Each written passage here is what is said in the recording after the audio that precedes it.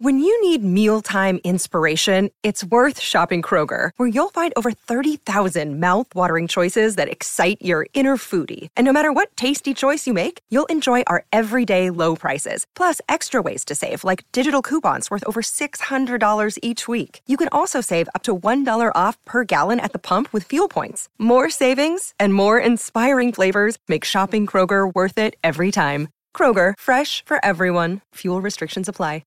G'day, Mike Hussey here, but you can call me Mr. Supercoach. KFC Supercoach BBL is back and there's 25 grand up for grabs. So what are you waiting for? Play today at supercoach.com.au. T's and C's apply. New South Wales authorisation number TP/01005.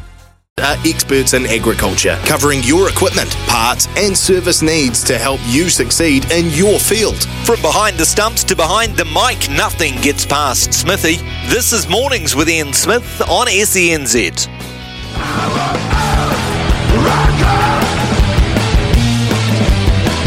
Everybody hear me now.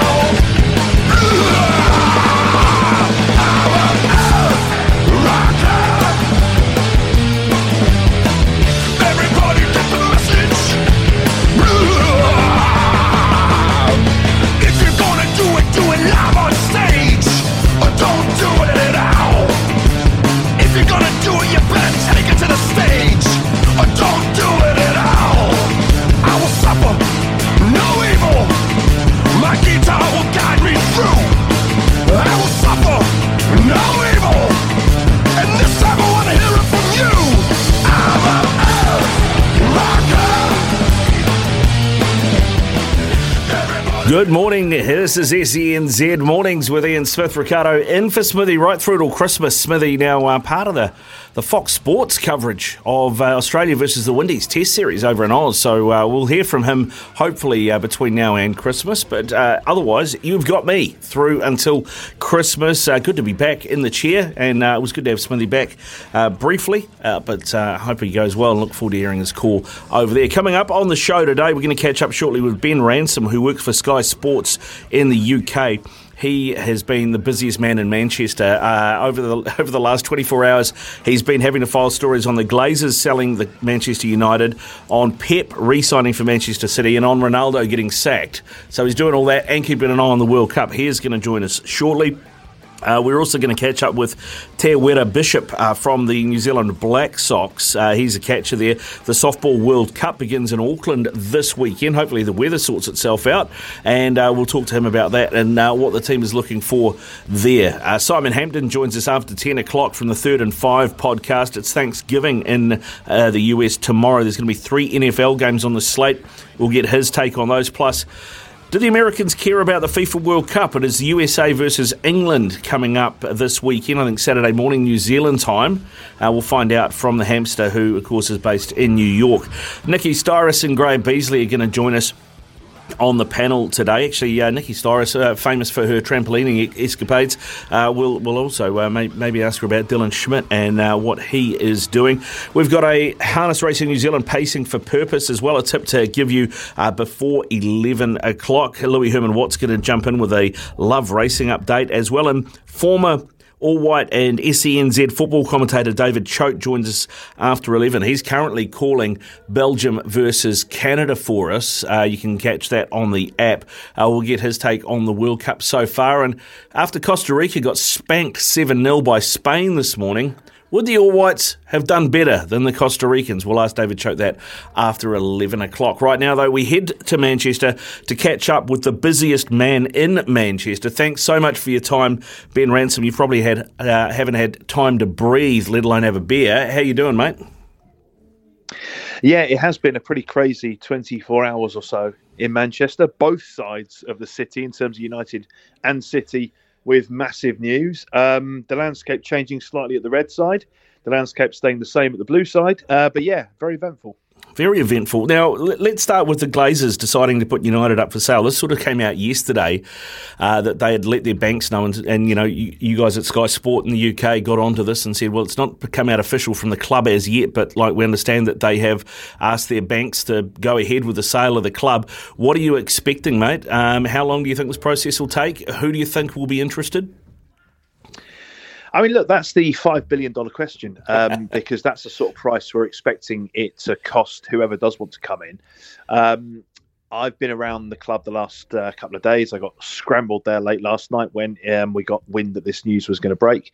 And certainly the sense I get is that a sale is more likely at this stage than not. Now, in the official statement, when it eventually did come, the Glazer family, Avram and Joel Glazer, both putting their name to it, they suggested that they were looking to explore getting options to get more revenue in, essentially, because the club needs money. The infrastructure, particularly Old Trafford, the Carrington training complex, but also on the pitch as well. So it seems as though the Glazers have reached the conclusion that it's not going to be money out of their pocket. It's not going to suit them to borrow even more to plough into the club. They can kind of cut their losses, or cut their wins, I should say, really, because they've taken a fair amount of money out of Manchester United and run.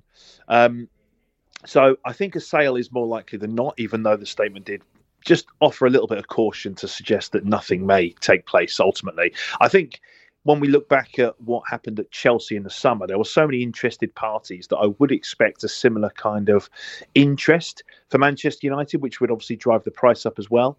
And it's the same group that sold Chelsea are going to be selling Manchester United, so they've got a track record of doing just that. And something that was interesting in the statement when it did come out from the club itself was pointing to their 1.1 billion followers around the world. And that's either fans or people that engage with them on all their social platforms and the like. And I think what they were trying to say is, look, even though on the pitch United has dropped quite a long way away from Europe's elite, they are still, in their view, one of, if not the biggest club, the most marketable club in the world. And on that basis, it will command a premium figure should anyone, assuming they do, come forward and be able to complete a deal.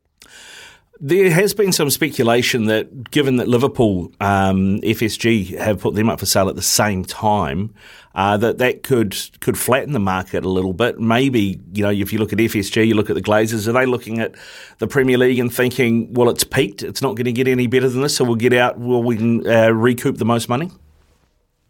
I think there's elements of that. I think there is a factor of the European Super League kind of crashing and burning, and that project seemingly completely disappearing, because obviously it's understandable that the American ownership of both clubs were interested in that Super League, which is why they signed up, because it basically promised an opportunity to make untold wealth and revenue, explore new streams much bigger than either the Premier League and Champions League could offer. So when that deal and that option was kind of denied and ended and it fell down, I think that, I suspect, set both ownership groups on this kind of path.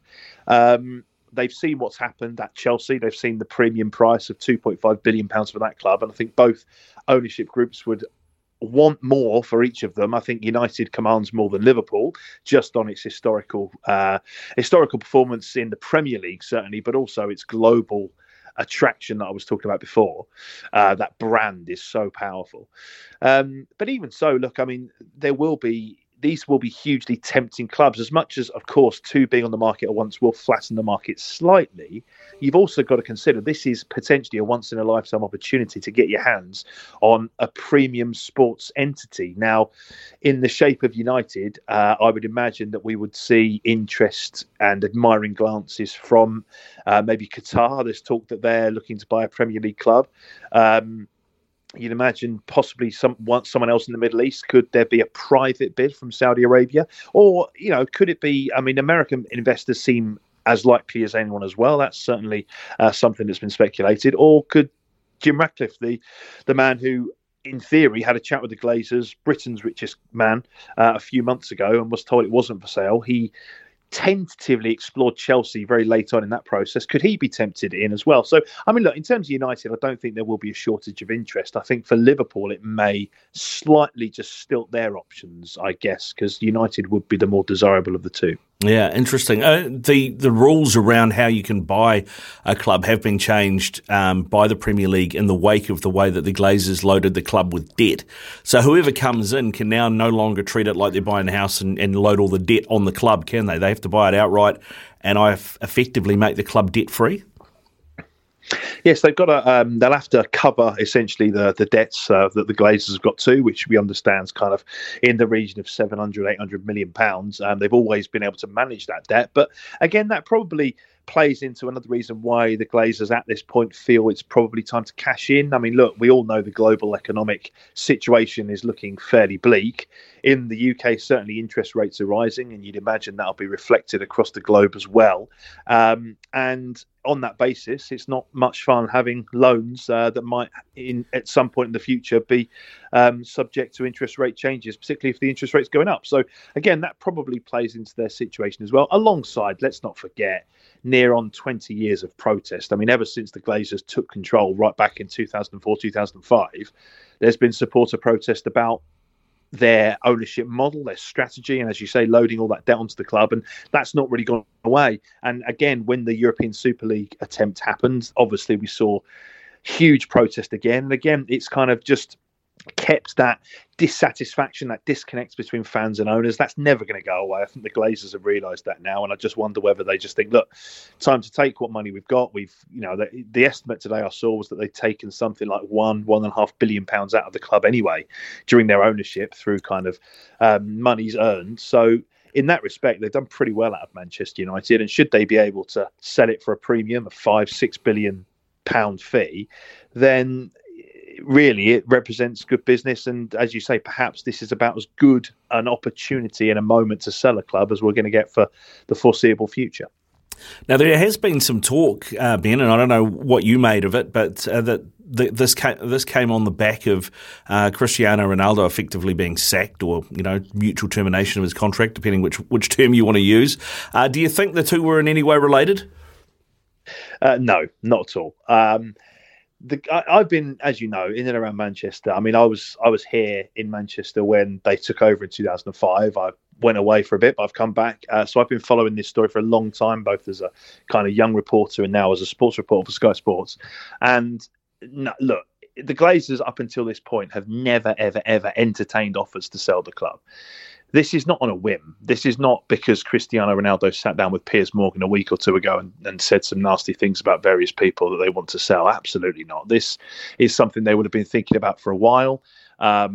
I suspect this goes back to possibly the summer when they must have been thinking and looking ahead and projecting where this might lead. And as I say, this Manchester United is a huge global entity, and it's a club where things take a lot of time. I mean, look back to their recruitment process of the kind of the director of football and technical directors. I mean, those processes went on for ages. It's a club that is often been hamstrung in many ways by the fact that the Glazer family want to be so hands-on. So there's no way that within a week after Ronaldo does an interview, they are going to put the wheels in motion to sell the club that quickly. I mean, this is something I'm almost certain of it. That's been going on for a long time. Yeah, they kind of live up to their names. They move glacially, don't they? The Glazers. Yes, they really do. That's perfect. Yeah, nothing really happens at any pace. Well, on Cristiano Ronaldo, then that was just the inevitable, wasn't it? I mean, we're a few weeks past, that when that news first came out that he was going to be doing this interview, or he'd done this interview with Piers Morgan, and it was going to be getting made public. One way to get yourself sacked. I know he's offered himself to Real Madrid, who don't seem to want him. Bayern have distanced themselves. Todd Bowley at Chelsea still seems to like the idea, though. I mean, Newcastle, where do you think he's going to end up? Yeah, it really is fascinating because he doesn't appear to have a lot of options. And certainly I was told that in the summer, there wasn't any concrete offer made for him. Now, there was some talk of a move to Saudi Arabia, but at the time, I think there was something that prevented that. I think it was something to do with they wanted to just pause the amount of money they were spending on all their various sporting ventures in that country. So that offer got pulled, even though it was kind of on the table. There was talk about a return to Sporting Lisbon, but even though they said, I think, that they could sort the finances, actually, even though we all thought that was probably the stumbling block, again, the manager just thought, do I really want to go back? I've started a project building a way of playing with young players. Do I really want to potentially reverse that project 2 years by bringing in Ronaldo, who doesn't necessarily fit the bill? Chelsea were very interested. You're right. Todd Bowley in the summer wanted to sign him. It was Thomas Tuchel then who decided he didn't want Ronaldo, put his foot down. Tuchel's since gone, but honestly, I can't imagine Graham Potter's going to be any more receptive to having Cristiano Ronaldo in that dressing room. Not the way he's worked and the fact that he's always worked with lots of players at smaller clubs and is all about the team ethic as well. Newcastle, they're onto a great thing. And I'd imagine the ownership model have probably given Eddie Howe carte blanche to do what he wants at the moment because he started so well, better than they could have imagined. As much as I'm sure from afar and from the Emirati of Saudi Arabia, they may look over and think, well, actually, having Ronaldo would be a massive coup for the club in terms of global scale. Eddie Howe, I'm pretty sure wouldn't really want to risk upsetting what is at the moment a very harmonious dressing room there. And you're right. And then, if Real Madrid, Bayern Munich and PSG are kind of distancing themselves, where on earth does he go? And it's a huge question. And it'll be fascinating to see how this plays out, because we are potentially in the position where we were in the summer, where one of the world's greatest players of all time hasn't got anyone who's willing to put their money where their mouth is and sign him, which is just ridiculous. Yeah, so it's got to be a blow for the ego, you've got to imagine, and that certainly has come to the fore. It feels to me like from purely a football point of view, if you're going to sign Cristiano Ronaldo, you need to be a team that dominates possession. Because he doesn't want to use his sprints up per game on closing the opposition. He wants to use it for taking breaks. So, if you look at that I don't even know if that works for Chelsea, does it? Because they don't keep the ball like, say, a Barcelona in their heyday did. No, and even that Barcelona team, because we see a guise of it now, don't we, at Manchester City, is that a big part of that is still that high press to win the ball back. And Ronaldo suggested in that interview that he was close to joining City in the summer. Well, that's not quite how it is viewed from the Manchester City side, I can tell you that. So he doesn't seem to fit into that style of play. And even when we talk about City, they are the club, if there's going to be a club in the world, who dominate the possession of the ball more than anyone else. And yet they also need strikers, as we've seen, who will press. Look, Haaland is perhaps slightly different, but again, Haaland has a burst of pace in a sprint that, yes, Ronaldo 10 years ago would have been able to emulate, but he isn't quite the same player, is he? So in terms of dynamic and team shape, it is so hard because, again, you talk about the ego. He will only want to go and play for a club that, first of all, he wants to go and play for a club that wants him, but also he sees himself at a certain level, which is obviously why he was, talking up in that interview the possibility of Real Madrid or Paris Saint-Germain. But again, both those clubs are going to struggle to accommodate him. Out of all of them, you'd say Real Madrid is probably the most likely to come up with some sort of solution, because I suppose they probably would see the marketing value and they might be able to carry him a bit more, given that half the games in La Liga they can win at a canter. But even so, maybe with all the money they've spent on the Bernabeu, they're just in no position financially right now to do it. This is why it's such a fascinating situation. Well, you mentioned Man City there. Of course, there's been big news out of Manchester City that Pep Guardiola's signed a 2-year extension as well, mate. I know it's one of the many stories you were covering today running around Manchester. Has this been flagged at all? it seems very Pep to do it off the back of an Argentina upset at a World Cup, so no one pays attention. Yeah, look, I think we all knew it was coming. The fact that I'd spoken with so many of my colleagues in and around kind of the Manchester City press pack over the last few months. And even though there was nothing from the club to suggest it was happening now, and even though when asked publicly in press conferences, Pep Guardiola always shot down the questions and said no. He told me maybe 6 months ago that he'd wait till the end of the season or towards the end of the season before he decided his future. But even at the time, I thought that was really unlikely. We all were saying, look, obviously there's a World Cup break. He's going to go to Abu Dhabi. He's going to have the conversation. Previously, when he's extended his contract, he's done it around this time of year. And the club, don't forget, will have learned a lesson from the way that Manuel Pellegrini departed, when essentially his contract was allowed to run right down to the end of the season. Players, I'm not going to say down tools, but of course, his words in the dressing room were, they suddenly they carried a lot less weight because all the players knew he was off in a few months. And that season really did peter out. They would never want to let themselves get in that situation again.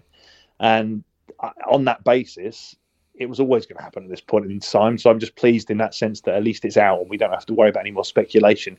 And it's an amazing signing for City again, because he's been so good. I love the little Twitter video he put out saying effectively, sorry guys, I'm staying for a bit longer. And I'm sure maybe Jurgen Klopp and others might have just kind of had that old smack their foreheads with their palms thinking, oh, crumbs, I thought we might get rid of him at the end of the season. It will take him up to 9 years at Manchester City, which is pretty much double what he spent at Barcelona in any kind of coaching or managerial capacity, which is remarkable. And his, I suppose his dynasty won't quite be complete unless he wins that Champions League trophy. But with Haaland in the side for 2 seasons, you'd have to say they've got as good a chance as any. You'd have to think so, mate. You'd have to think so. Of course, we do have a World Cup on at the moment, Ben, and just before I let you go, I've got to say, what did you make of that very non-Southgate performance from England against Iran? I mean, everything I'd read and looked at and listened to said it was going to be a 1-0 grind, probably Harry Kane from the penalty spot in the 79th minute type thing. So I didn't bother getting up for the game because it was 2 o'clock in the morning here. I thought, oh, God, it'll just put me back to sleep. I'll watch the highlights later, wake up and see it's 6-2. What's going on? Yeah, it was a really good performance, actually. I think the most encouraging thing from an England point of view was that attacking quintet. They played really well.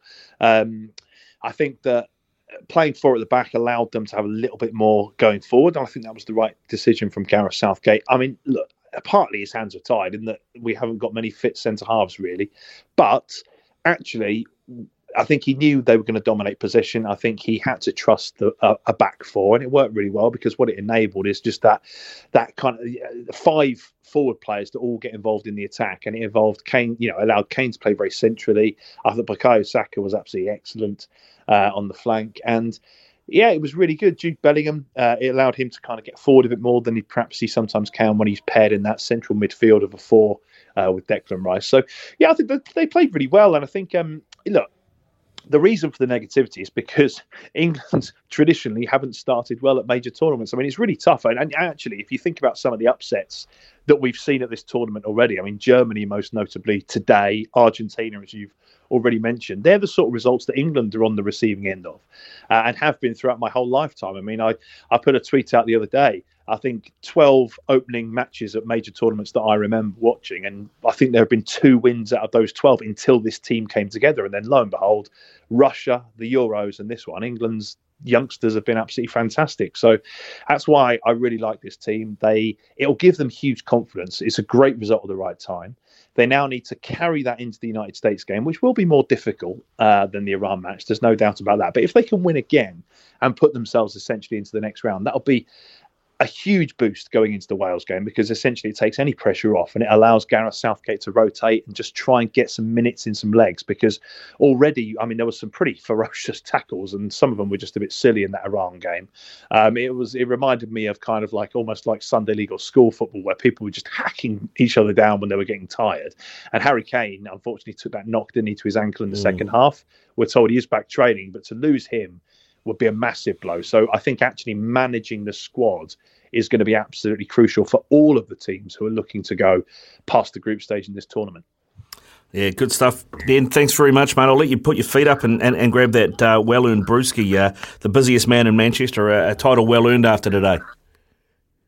I will look forward to it. I've dry mouth now, so we're going to go to the fridge right away. Thanks, Ricardo. No worries. This Ben Ransom Cross brought to you by Stella Artois, of course. 9:25. Thanks, Ben. Go well. We'll be back after this.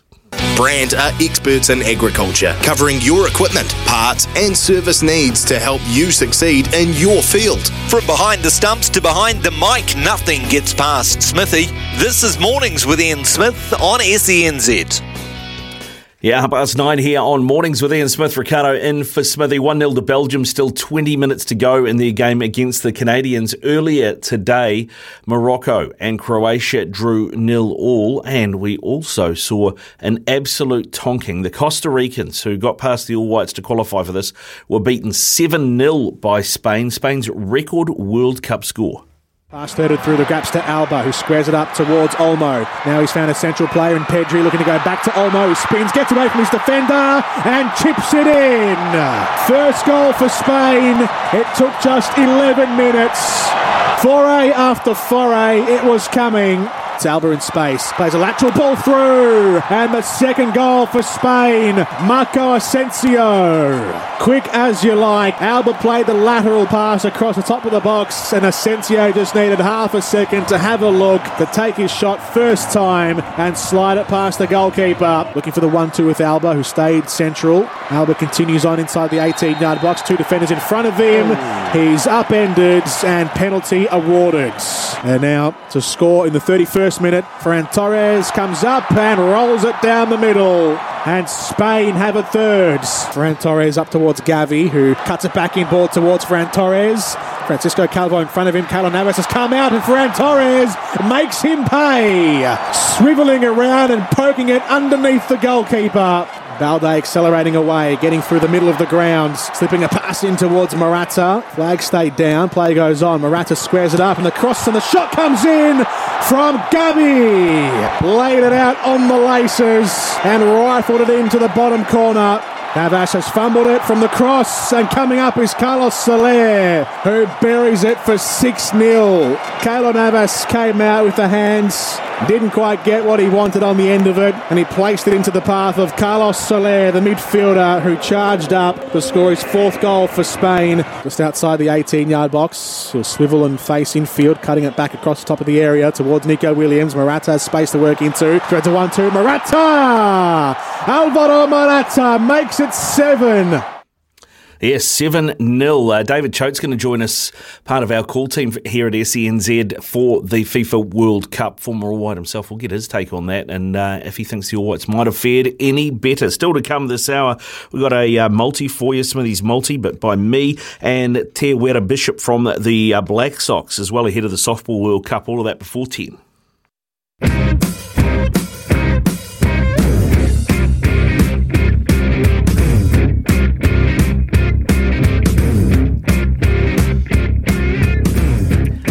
It is 25 away from 10 o'clock here on SENZ Mornings with Ian Smith. Text that came through earlier on 8833, that's the Temper Bedpost text machine, when I was talking to Ben Ransom out of Manchester about where Cristiano Ronaldo goes next. No name on the text, but it says he will go to the USA, guys. It'll be interesting to see if that happens. There has been some talk about him going to Inter Miami, which is owned by David Beckham, but I don't think he's done with Europe yet. And the other thing, which is a bit controversial, is that he was accused of rape a few years ago in the US.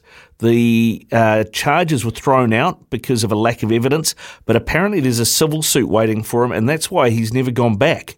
There's been a few pre-season tours that have gone to the US, and he's never gone. So I don't know. That'll be one that we'll have to wait and see. Still 1-0 to Belgium over the Canadians. 15 minutes left in that one, hoping that Jonathan David can get on the score sheet and earn me some moolah. We will see. Speaking of that, we have a TAB multi for you next.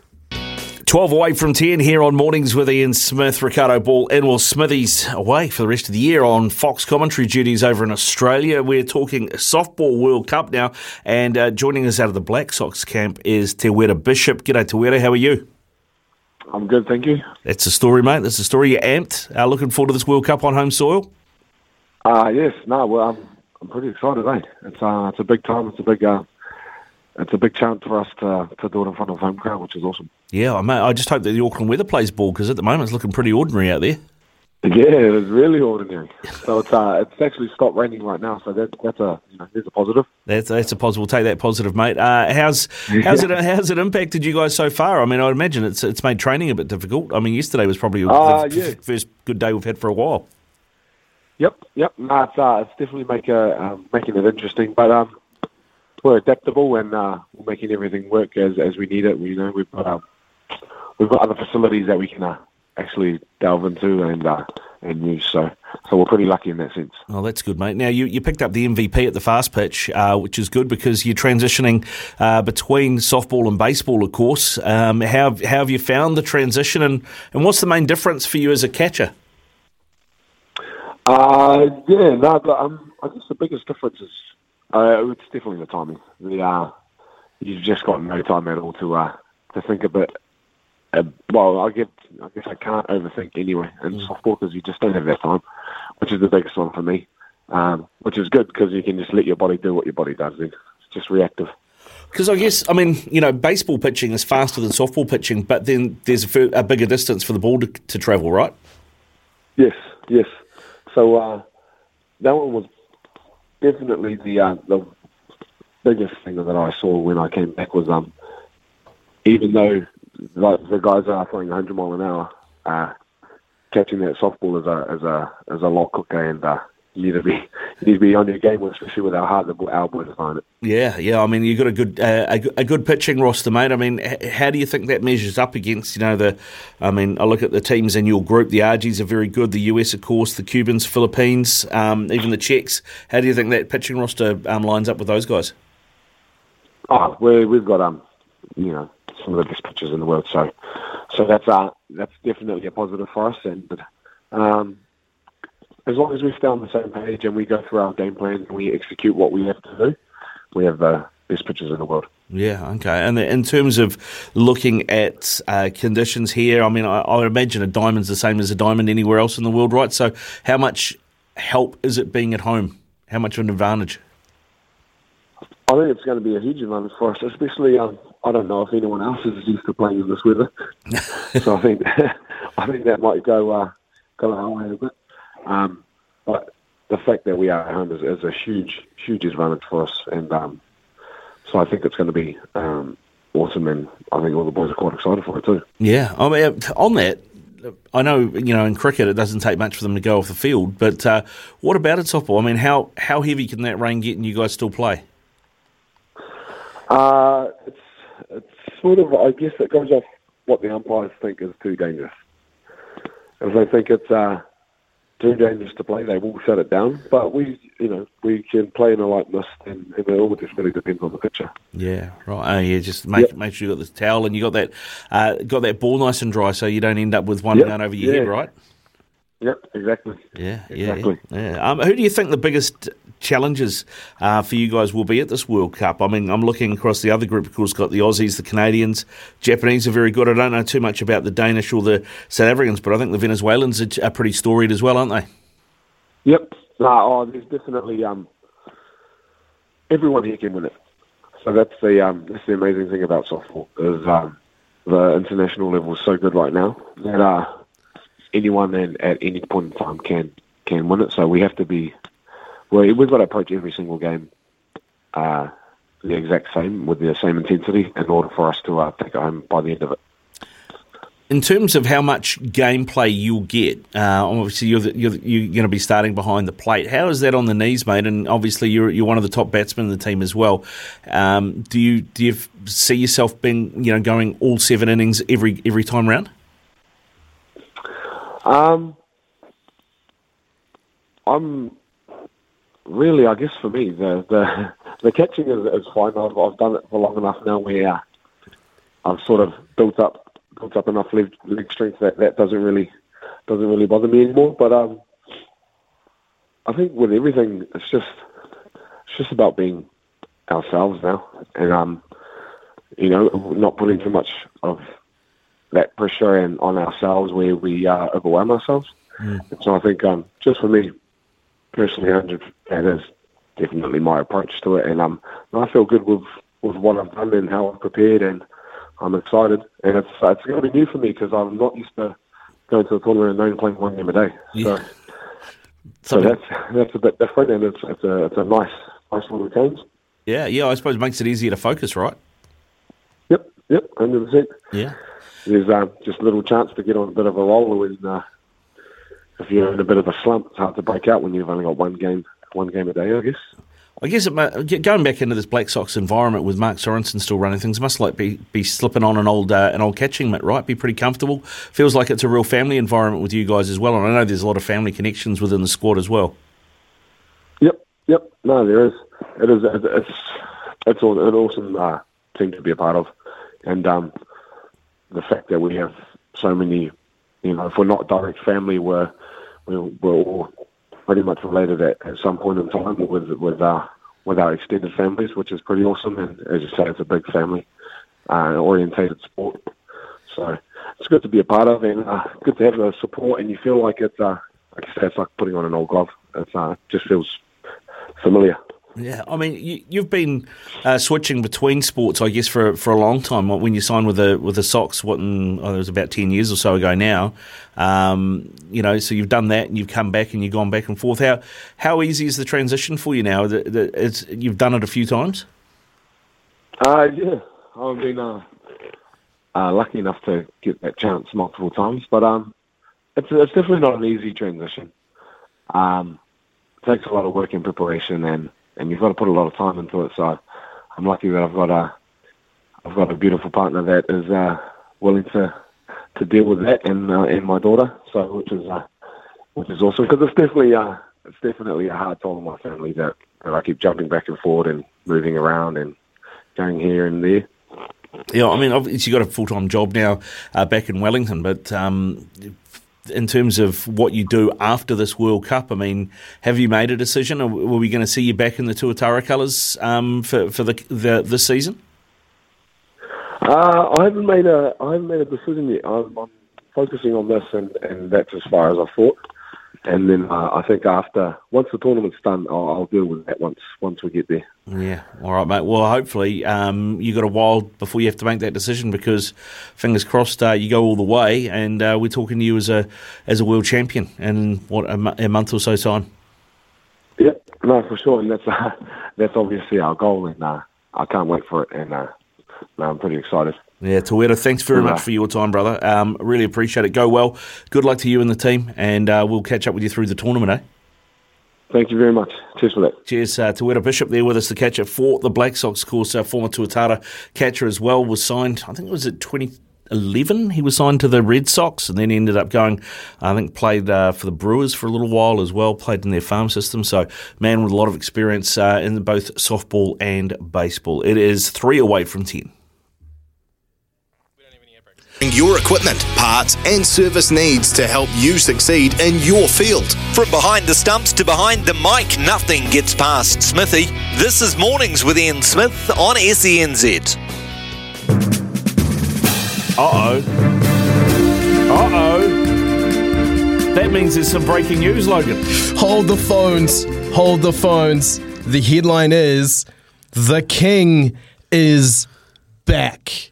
Former Blues superstar and fan favourite Carlos Spencer is back, where he made a name for himself. And now he's part of the Blues women's back setup as the backs coach for the Super Rugby All-Piki season next year. Of course, Spencer, inaugural member there of the Blues from 1996, played 99 times in 9 seasons for the clubs, says he is beyond stoked to be back with the Blues far now, and brings a wealth of playing and coaching experience to the role, the latter with several stints in South Africa and more recently with the Hurricanes in Super Rugby and the New Orleans Gold in Major League Rugby in America. So huge one there for the Blues. Yeah, massive one for the Blues. That is a great get. When you said where he originally made his mark, I thought you were going to say he's gone back to Levin and he's going to be head coach of Horowhenua Kapiti, because I remember, I think he was about 17 when he played a Ranfurly Shield Challenge against Auckland and got the sole Horowhenua Kapiti try in that match. But no, Auckland,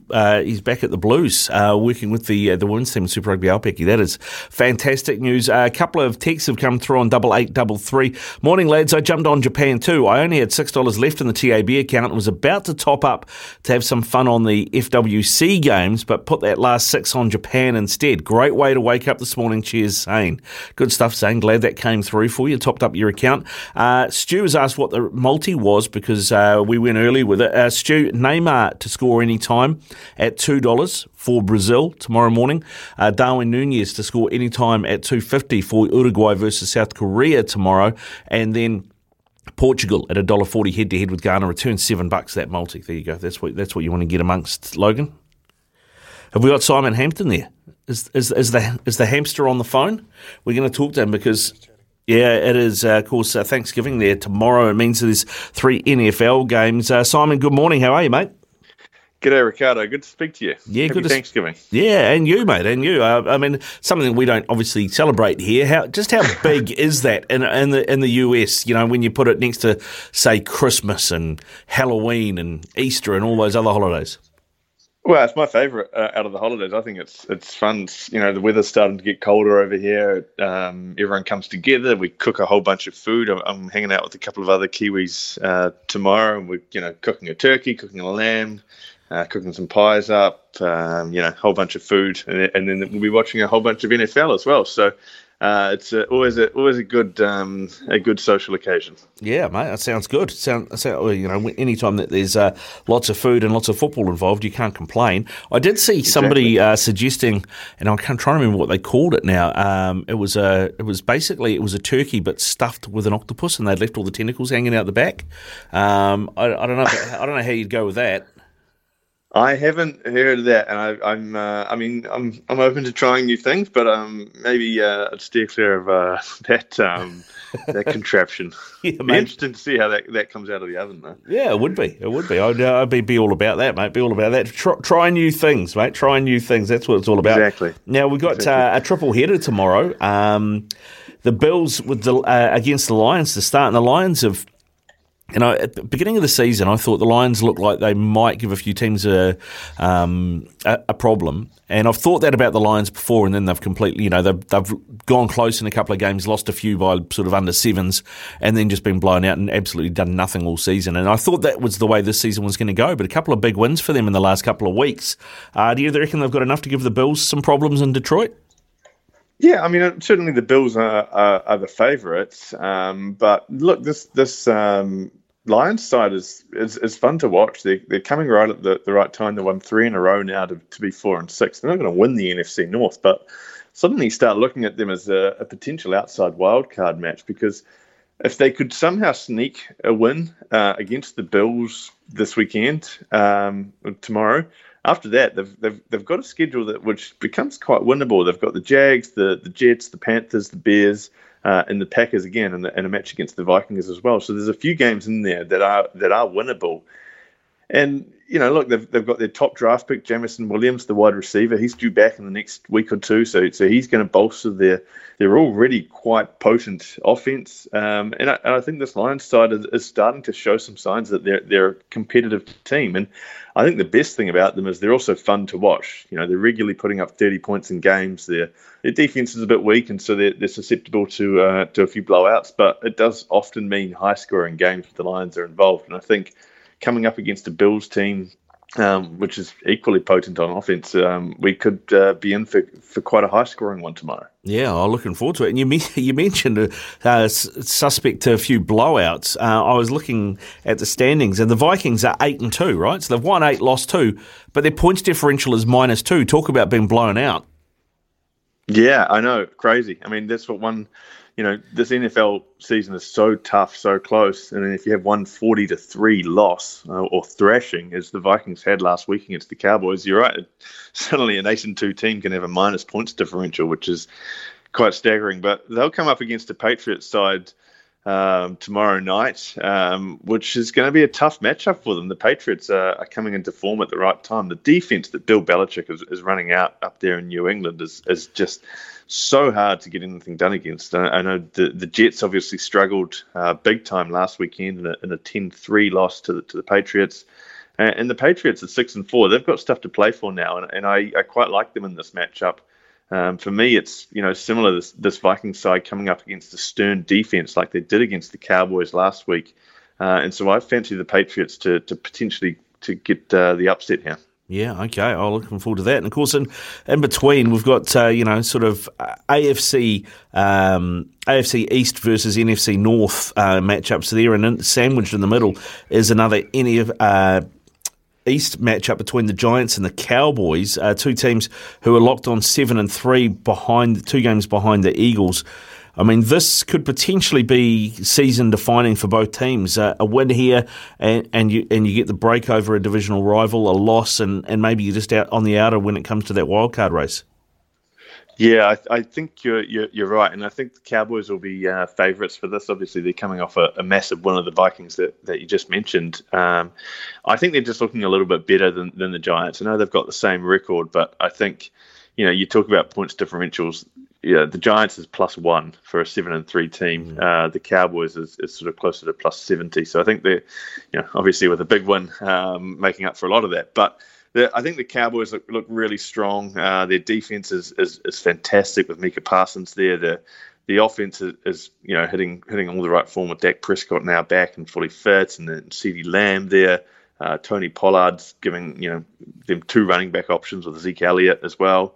I think the Cowboys are starting to hit form at the right time. I think they're a real team to watch down the stretch, and I think the Giants, on the other hand, I think are perhaps starting to get found out a little bit. I think they're a team that is good, and they've been well coached, but they've probably overperformed so far this year. And I do wonder, a loss to Detroit last weekend, which is a game that a 7-3 team should be able to win, but I do think the Giants will probably come up second best against the Cowboys here. Yeah, all right, mate. Before we move on from the NFL, there is one game on Monday that I just want to touch on. The Chiefs at home to the Rams. The defending Super Bowl champions are 3-7. Will the Chiefs put them out of their misery this weekend?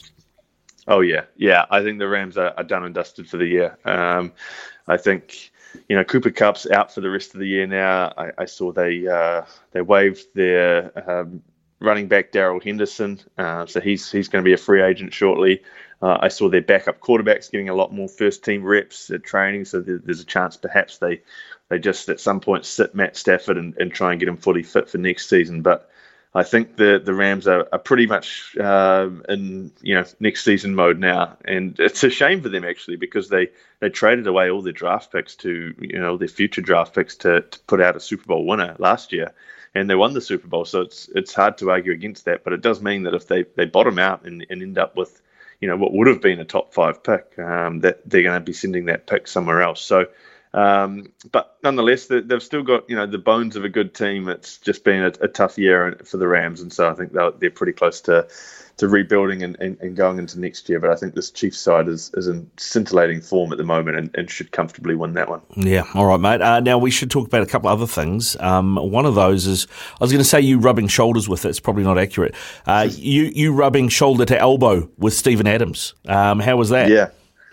Oh, it was fantastic. So me and a mate of mine, Kiwi mate, that hosts the 3rd and 5 podcast with, went along to the Grizzlies Nets game at Barclays Center in Brooklyn the other night, and my mate was very keen to get his Memphis Grizzlies Steven Adams jersey signed by the big man. So he even bought a New Zealand flag along with him and sort of hung that down on the bottom row to try and get Adams' attention during the warm-ups. And Adams looked stoked when he saw it. He sort of, pointed at it, gave it a massive wave, sort of indicated he'd be over in a couple of minutes when he was done what he was doing. And sure enough, he wandered over, shook both of our hands, had a little yarn to us both, thanked us for coming.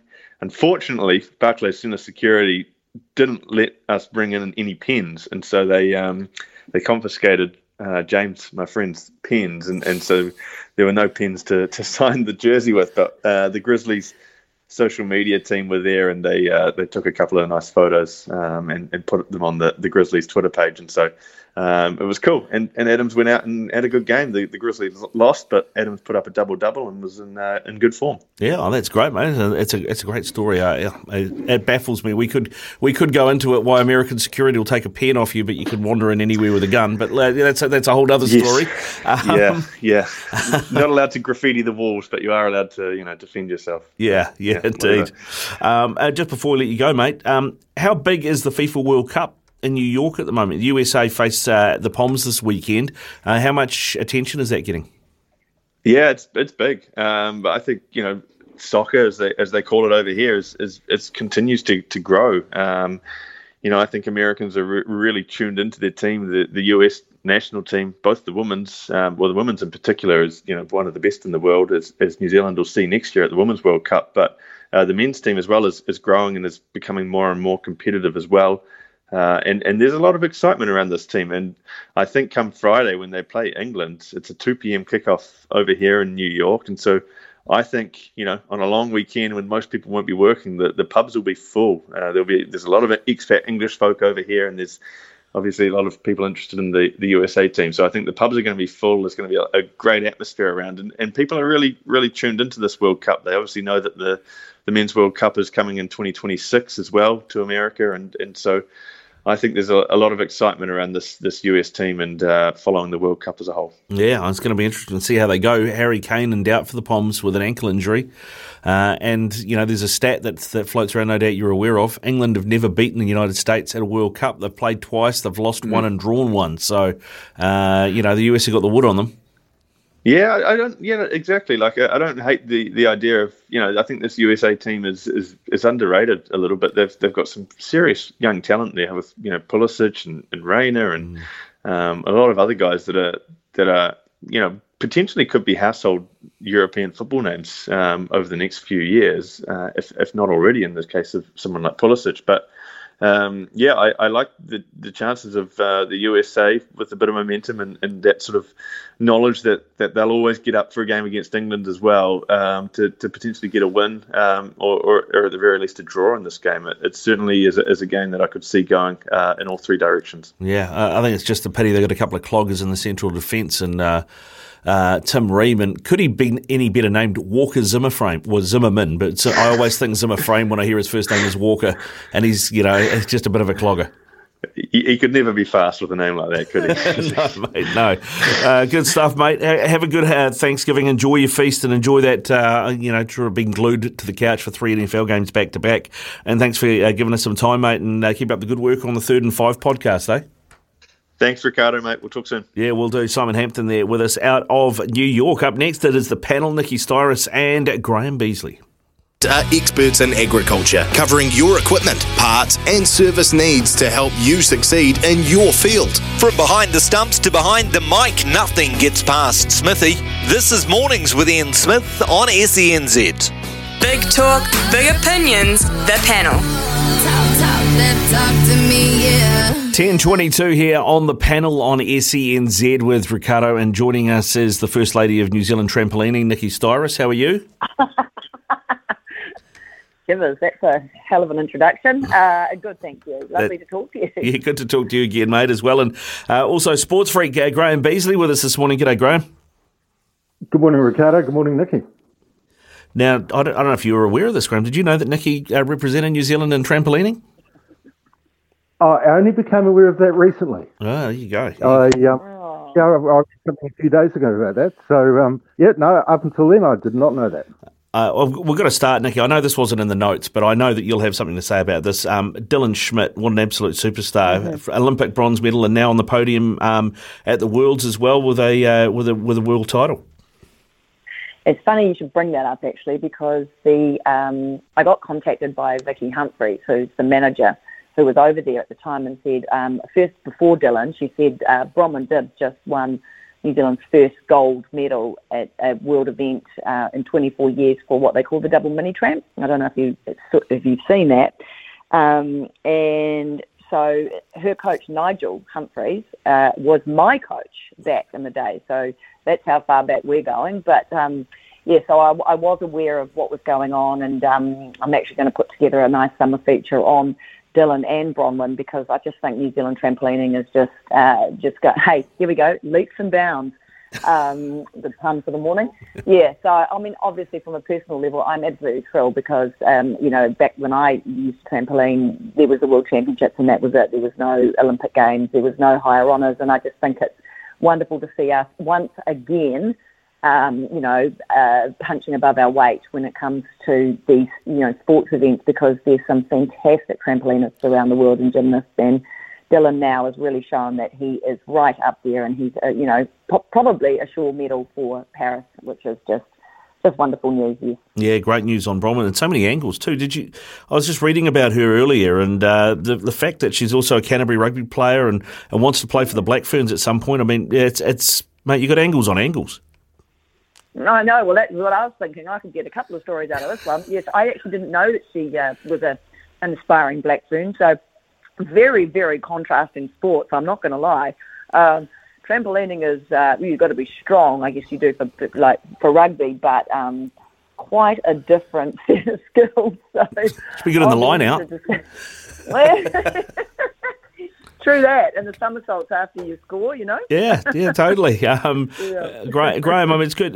I know this was on the notes for you, mate, and I don't want to go deep on it with you, but just great to see success from Kiwi athletes overseas, and another new sport for us to check out and look at. Absolutely. Well, Dylan's our only Olympic medalist in gymnastics, isn't he? Because doesn't trampolining sort of come under the broader category of gymnastics at the Olympics? Yeah, it does. Yep. And I think so that would be interesting to see how he goes. Only Olympic medal. Obviously, we had Commonwealth Games ones, but not Olympic, no. Yeah, good stuff. All right. Hey, let's talk FIFA World Cup. Overnight, the Germans got beaten by Japan 2-1, but the German Federation got other things on their mind. They're talking about legal action because FIFA decided to basically ban the One Love armband that some of the European teams had said they were going to wear to promote the rainbow community or show solidarity with the rainbow community.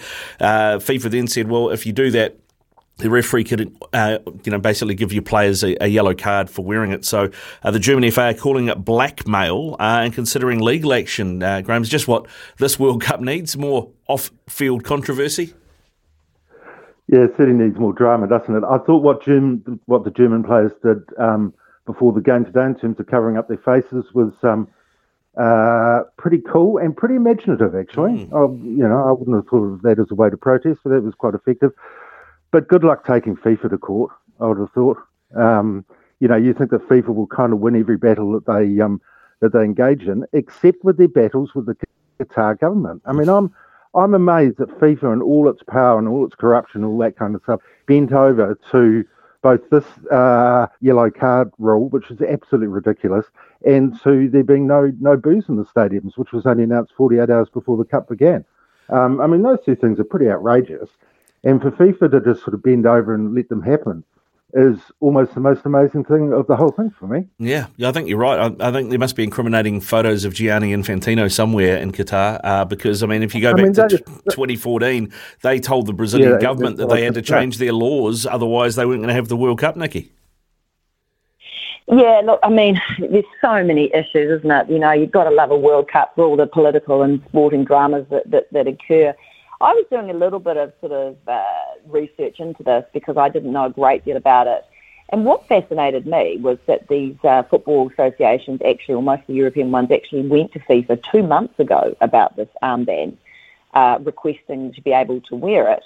And FIFA didn't actually reply to them. So they're just like radio silence. And so I guess they probably thought, well, maybe we are going to be able to wear this. And it was only until the 11th hour that FIFA turned around and said, well, actually, that's a breach, of our equipment rules. And if you do wear it, we will sanction you by not fining you, but not allowing you to play. So definitely blackmail. And, these players come out and said, well, we asked this 2 months ago of you and you didn't reply to us.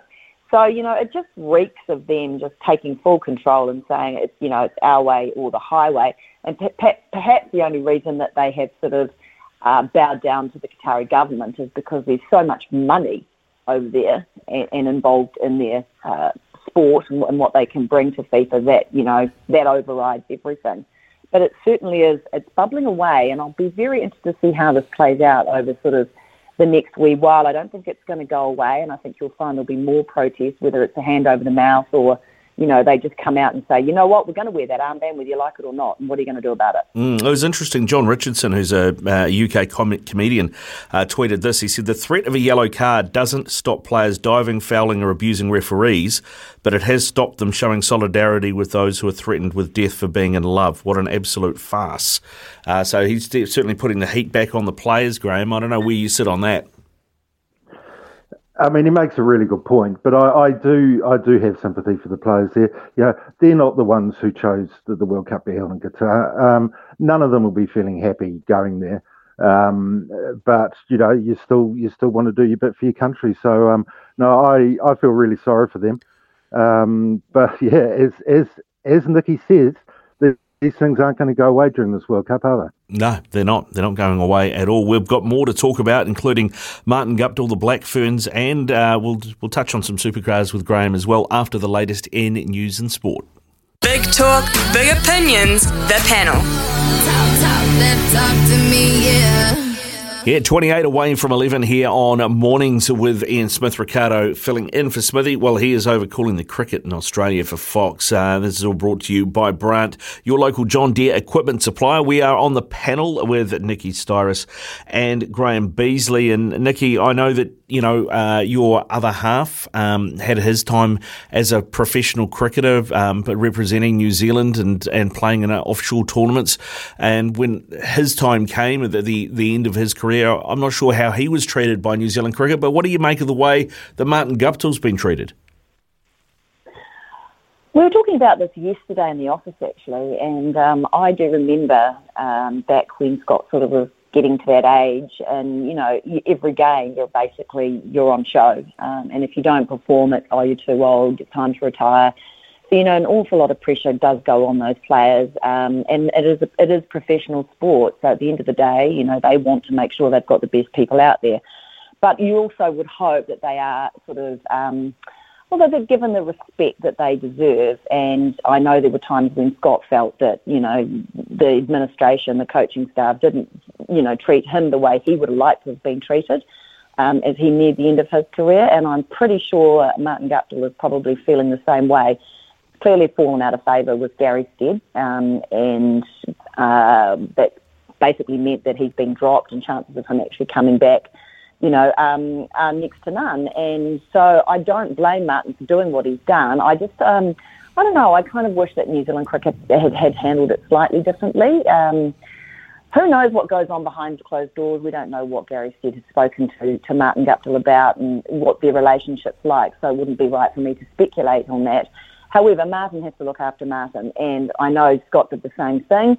There are so many opportunities in world cricket now for New Zealand players and every player around the world and it's so lucrative that why would you sit there and go, well, I'll hold on to my contract and I'll go and I'll toil for, Auckland Aces or, ND and earn pittance when I can actually ply my trade at all these sort of overseas leagues and, make a decent living in the twilight of my career. So it absolutely makes perfect sense. In a lot of ways, I think it's a bit of a win-win for Martin. It was just a shame that, we haven't seen, like Ross Taylor got, the sort of send-off that you would want from somebody who has given so much to the country and, entertained so many New Zealanders in world cricket. Yeah, well said, Nicky. Graham, I mean, there was a little bit of the way that this was done, but, from Guptill, it was kind of had a bit of a middle finger to New Zealand cricket vibe about the way he bowed out. I don't know if you picked that up.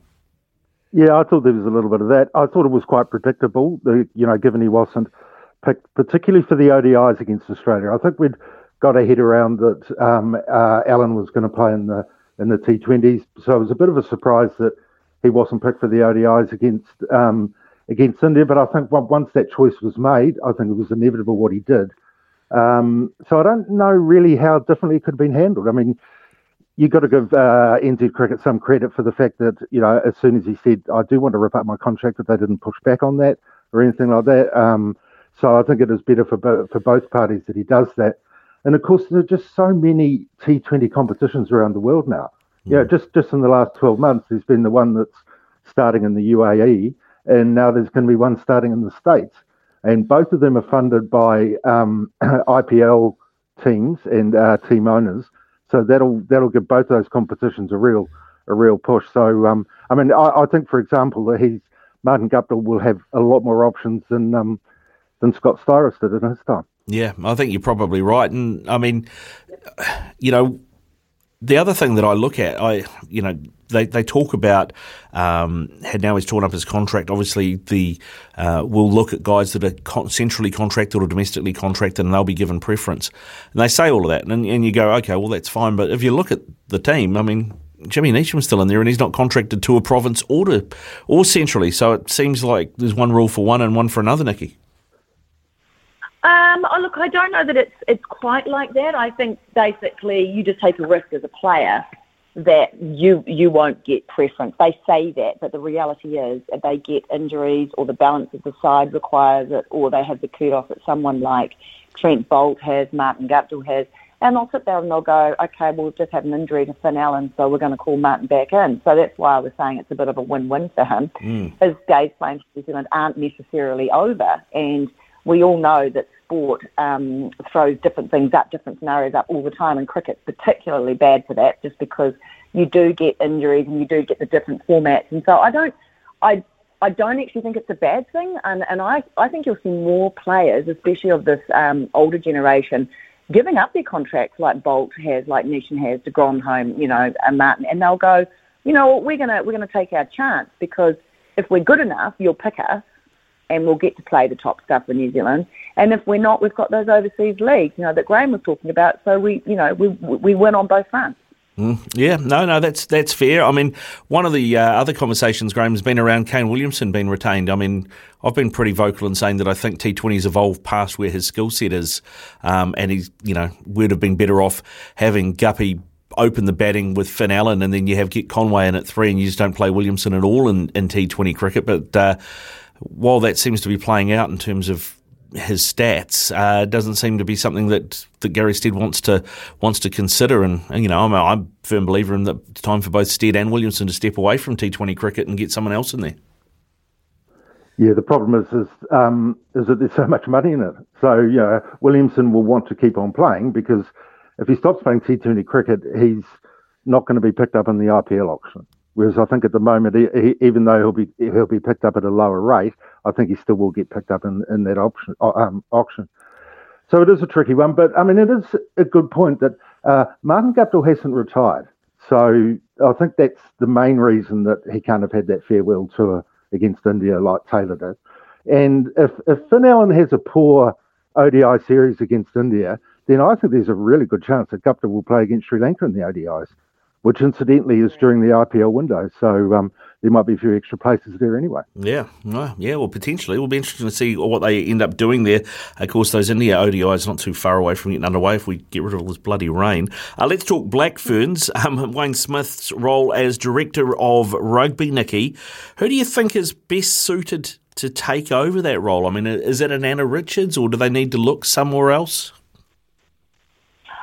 Oh, look, I'm not really an expert when it comes to coaching rugby, let alone women's rugby. I've been learning like the rest of the country has over the last sort of 6 months. So I'm probably not that qualified to say. All I can say is that I guess that Wesley Clark and Alan Bunting have both been involved in that setup with Wayne Smith over the last 6 months, and they have seen his unconventional style of coaching and what he's brought to that side, from a way of thinking of the game, the sort of the mental aspects, the solution base, the courage to be different, and all of that type of thing.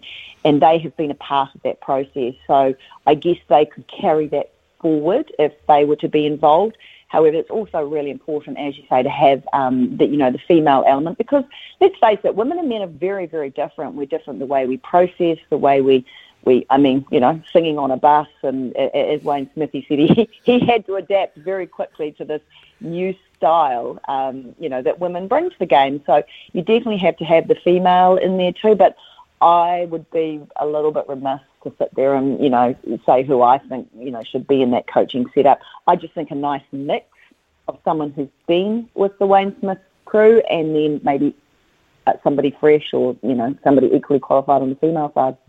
Graham, have you got a take on this? Yeah, I think pretty much the same. I think particularly in the short term it would be good to have continuity. So I'm wondering if Wes Clark might be the best person for that.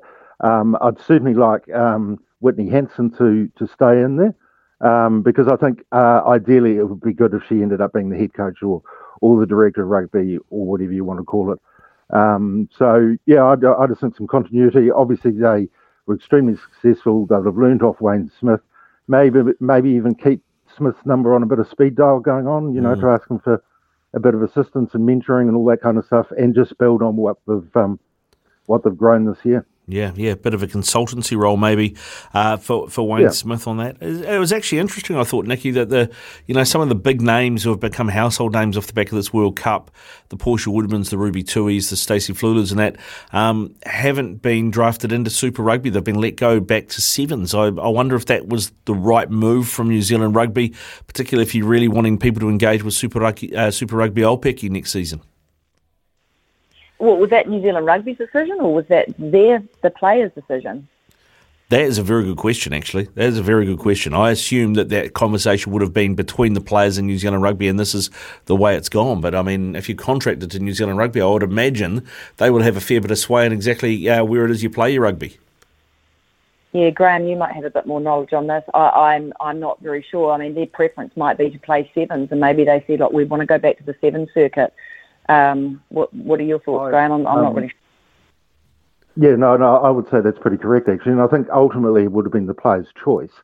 If they did want to go back to sevens, they'd be a bit miffed if they were forced to play Super Rugby. And also remembering that the next Olympic sevens is before the next Rugby World Cup. So maybe everyone, the players and New Zealand Rugby, thinks that the sevens should have a little bit of a focus over the next couple of years. Yeah, might be a money-driven thing, funding for Olympic success, potentially. Good stuff, Nikki. Thanks very much for joining us on the panel today.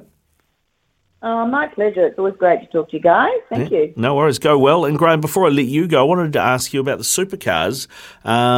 Everything we were told last year is, don't worry, Pookie might be going, but supercars isn't going anywhere. Calendar's released yesterday. Oh, look, there's no New Zealand supercars meet in 2023. Yeah, I mean, it almost seems a bit FIFA-like, isn't it? We were promised something and we didn't get it.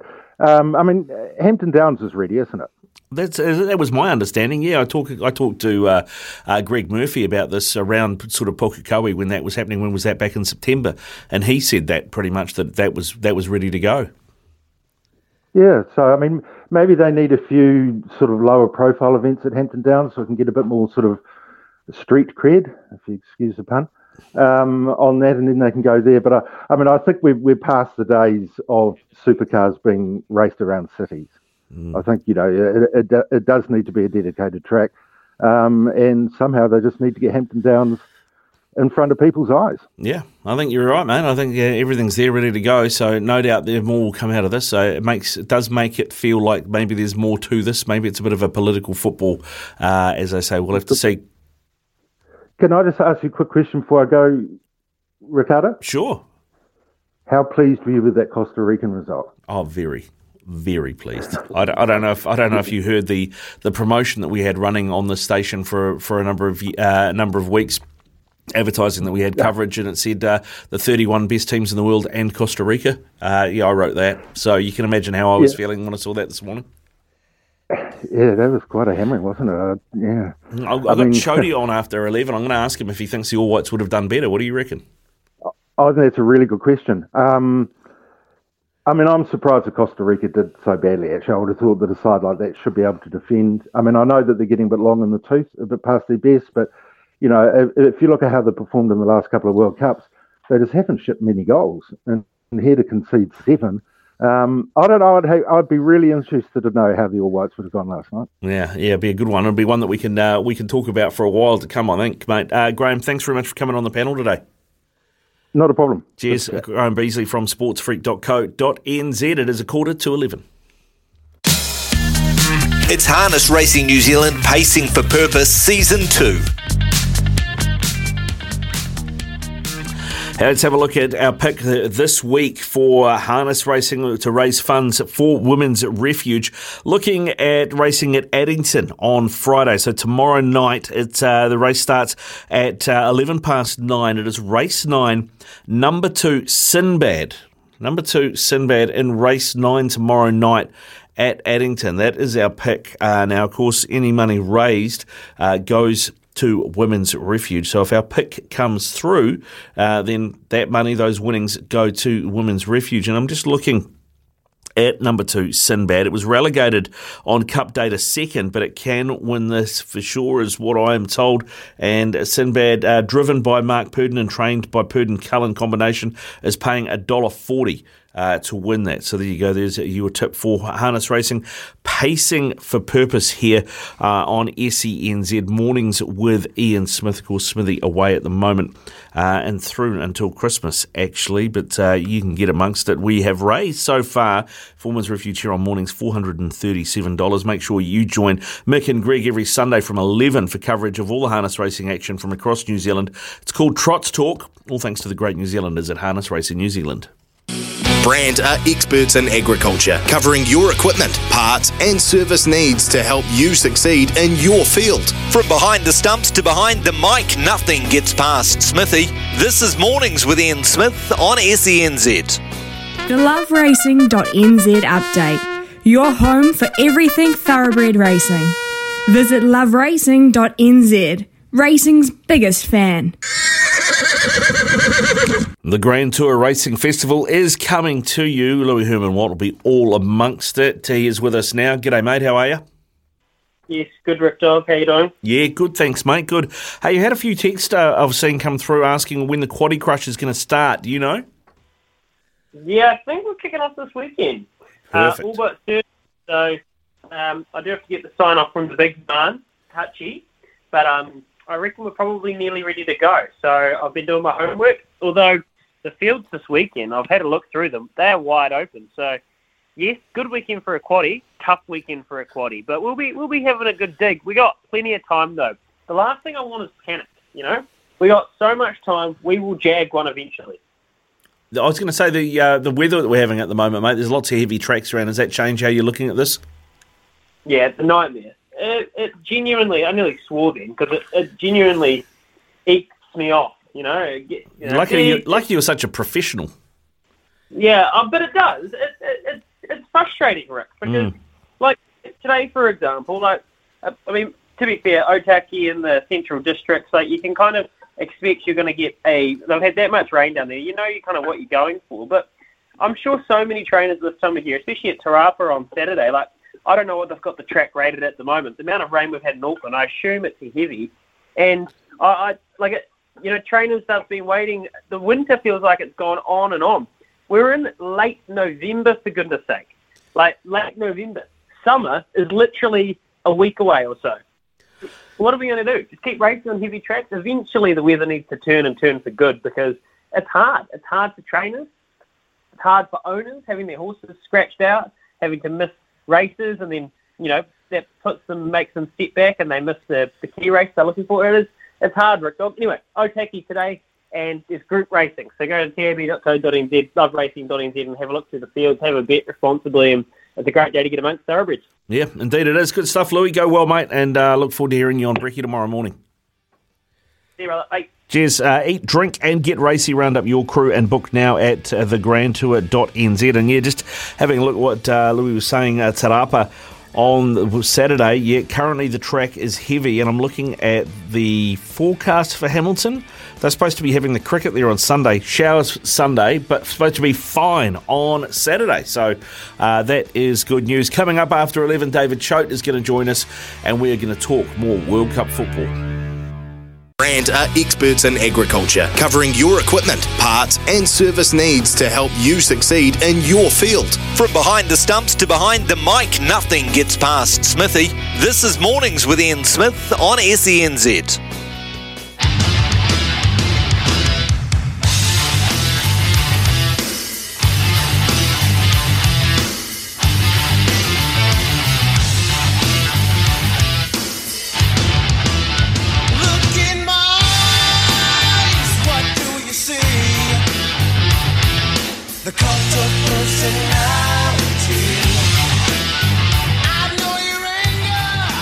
Sport past 11 here on SENZ. Mornings with Ian Smith. Thanks to Brandt, your local John Deere equipment supplier. Ricardo Ball in for Smithy.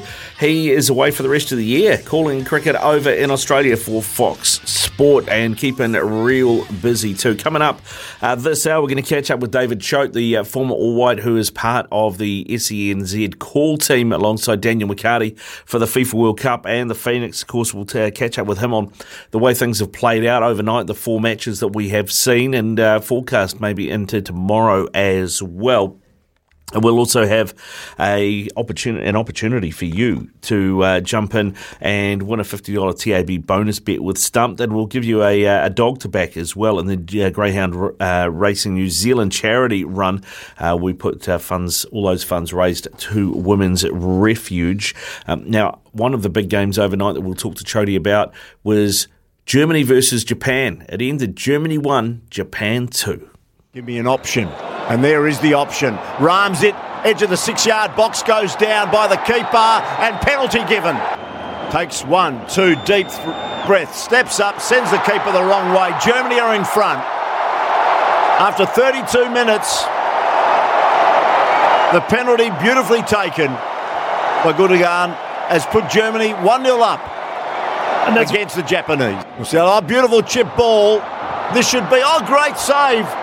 The shot came on from Hoffman, the substitute, and keeper saves for a second time. They're peppering. Musiala, left side. Ram sends the cross in, and again a third time. And Glaby had 2 opportunities to score, and both times a brilliant save by Gonda, who's been outstanding. The charge on Mitoma. Again, parried, put in the back of the net by Yes, it is the equaliser. He's been absolutely mobbed. It was coming for Japan in the last 5 minutes. Itakura. Asano! Yes! What a goal! One of the goals of the World Cup already. And they've turned the game on its head. Unbelievable. Sends it in. Gonda stays on his line. And in the end, it fell with an opportunity there for Sula. And the Japanese players go as one, 2 of them or 3, down on the ground, saying we've got cramp. And there's a shot and it just goes wide. An opportunity there for Germany. The ball came down. It was hit first time. And it just went wide. Is it going to blow now? It is! Monumental moment for Japan. Tokyo would be going off. Japan, of course, one of the great upsets in beating 4-time World Cup winners Germany in a come-from-behind performance for the ages.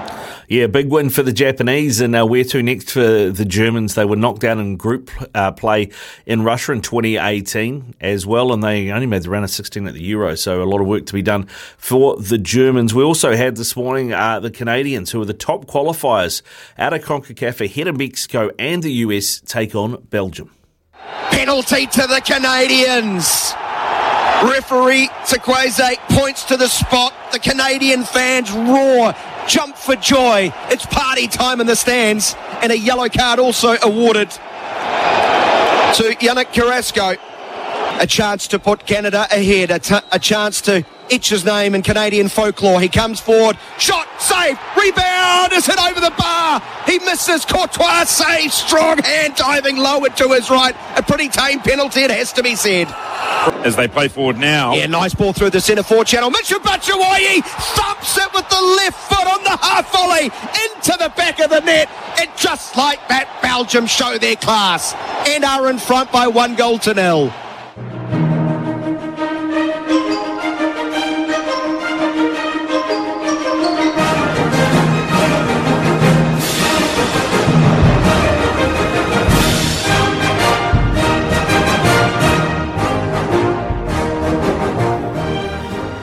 Yeah, the Magnificent Seven. That is what we haven't covered yet. David Choate joins us. G'day, Choate. How are you?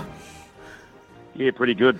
App music, 7 for Spain, I pick. Yeah, indeed, mate. 7-0 over the Costa Ricans, and I've been teasing it all morning. The first question I have for you is, would the All Whites have performed better against Spain than Costa Rica did? It was running through my mind the whole game. I was trying to say, if this was us, would we be getting towelled up like the Spanish are capable of doing? I think I'm pretty glad we weren't there, because honestly, Spain looked outstanding. Costa Rica were nowhere near good enough. In fact, looked out of their depth. I think we might have stood up a bit tougher than Costa Rica did, but taking on a Spain side in full flow, that is not the easiest task in world football, as was evidenced this morning. Yeah, well, that's the thing. I mean, I would have thought we would have been beaten by Spain, but I didn't see us losing 7-0. I mean, Costa Rica gave the Spanish nothing to worry about, completely freed up their fullbacks to go forward. I mean, the way they played really invited Spain onto them and was the cause of most of their own problems. Yeah, and look, they had, I think, 80% possession. I mean, if you're going to give Spain that much ball, you're going to cop it. 7 goals is a hiding in anyone's language, and Costa Rica got an absolute walloping. Spain were good, though. They looked really classy, and the goal from Xavi was scored by the second youngest player ever. Only player younger to score than Xavi at a World Cup was the wonderful and Pelé, the greatest of all time, I think. So they've got talent to burn, have the Spanish. Young players coming on stream. They look like a side that could go deep into the tournament. Yeah, indeed they do, mate. They look very good. On the flip side, the Germans lost 2-1 to the Japanese, and they look toothless up front, don't they, Germany? They really look like they lack goals. I know Timo Werner, can't generally sprays a few, but without him, they sort of look a bit lost. And Kai Havertz is not a number 9. Yeah, correct. Havertz does that job for Chelsea, and he doesn't do it that well. I don't think it's not his natural place. They have quality throughout, the Germans, in terms of their players, but I don't know they've got the right sort of balance and the right shape. I don't know who leads the line for them to take another World Cup. Remember, these guys are perennial performers at World Cups, but they didn't look great today. Normal service was going well enough at half-time when they went 1-0 up, but those 2 goals to Duana and Asano, the second one in particular, is a worldie of a strike. Both of those guys play their football in Germany, so they knew lots about their opposition. But if you're a Japanese fan, it doesn't get better than rolling Germany coming from behind and taking all the points. No, I know they got knocked out at the group stage for the very first time in 2018. I'm pretty sure it was a loss to South Korea that did that, wasn't it? Yeah, it was. Germany have done this before. And again, losing your first game actually isn't a signal that you're out of the cup. In fact, there's been plenty through history who lose their opener and go on to play deep in the tournament. The other interesting thing about this one, Japan only had 26% of possession. So look at a side like Costa Rica who tried to live without the ball. Japan were more than comfortable without the ball and then hit teams on the break with quality strikes like the ones we talked about. So fantastic result for the Japanese. Yet another boil over in the opening days of this World Cup. Yeah, I was just thinking back to 2010 when that Spanish team lost the opener 1-0 to Switzerland and went on and won the World Cup. So that's one example. But the Germans, they have to get past that Spanish team. They're in the same group, and I don't see them getting anything out of that game. Yeah, well, that group now looks really tight. In fact, the 2 groups that played this morning become very sort of congested, and you wonder what goes on. One result like the Japan result throws the cat among the pigeons. It means that good teams have to beat each other. Sometimes you get into the area where both teams can afford a draw. Well, now Germany probably have to go and win both games to be assured. So it's going to be very interesting to see how this group plays out. But that's the wonderful thing about the World Cup for mine. The good teams can go early and the cream will rise to the top over the next 3 or 4 weeks. Now, you are a Chelsea fan. You mentioned Kai Havertz not being a number 9. You guys have had a bloke called Batshuayi on your books for, it seems like, forever. He never seems to play for you. But he turned out up all right for Belgium today. Was the difference against Canada? Yeah, I've always considered him the nearly man. He was sort of at Chelsea for a long time, but he nearly made the starting 11. He was never really the go-to striker. He was always sort of playing the second fiddle. And same for Belgium, typically. Romelu Lukaku out injured, he probably wouldn't have started, but he took his one chance and he took it really well. But if you watch this one, Canada, who are not a powerhouse of football, and they're coached by John Herdman, who actually became the first manager to coach both in the Women's and Men's World Cup, and he coached the New Zealand Women's side at 2 World Cups previously. He can be really proud of his Canada side. They threw everything at Belgium. Belgium took the win. But if it was a points match, Canada would have won on points. They had most of the chances. They just lacked the finishing quality that Batshuayi showed. Yeah, it was interesting, the penalty that they were given, that Davies ended up taking it rather than Jonathan David, who's been one of the top scorers in French League football for the last 3 seasons. Yeah, bizarre, because a good penalty taker doesn't take it. One who's not known for penalties takes it. And you're up against Thibaut Courtois, probably the most formidable of goalkeepers from the penalty spot. He looked huge in that goal. I said to somebody, look how big he looks. He's massive. And the penalty was at an ideal height, easily saved. And for a side like Canada, who were doing so well, they came out of the blocks and threw everything at Belgium. To miss a penalty, you almost know it's written in the stars. It's not going to be your day. They lived to rue that miss because 1-0 is the slenderest of losses. Yeah, should they have had another penalty, though? They looked very much like a nailed-on one. I couldn't believe that the referee didn't go to VAR for it. Yeah, it was... The VAR decisions are a bit interesting. I hadn't seen a match stop sort of mid-flight because clearly the first one, his hand was out from the body and it was nailed on for the first one. The second one, yeah, I think you could argue it, but I've seen a couple given and a couple not. This world.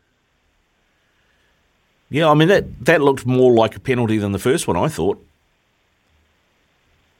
Well, Chody's gone down a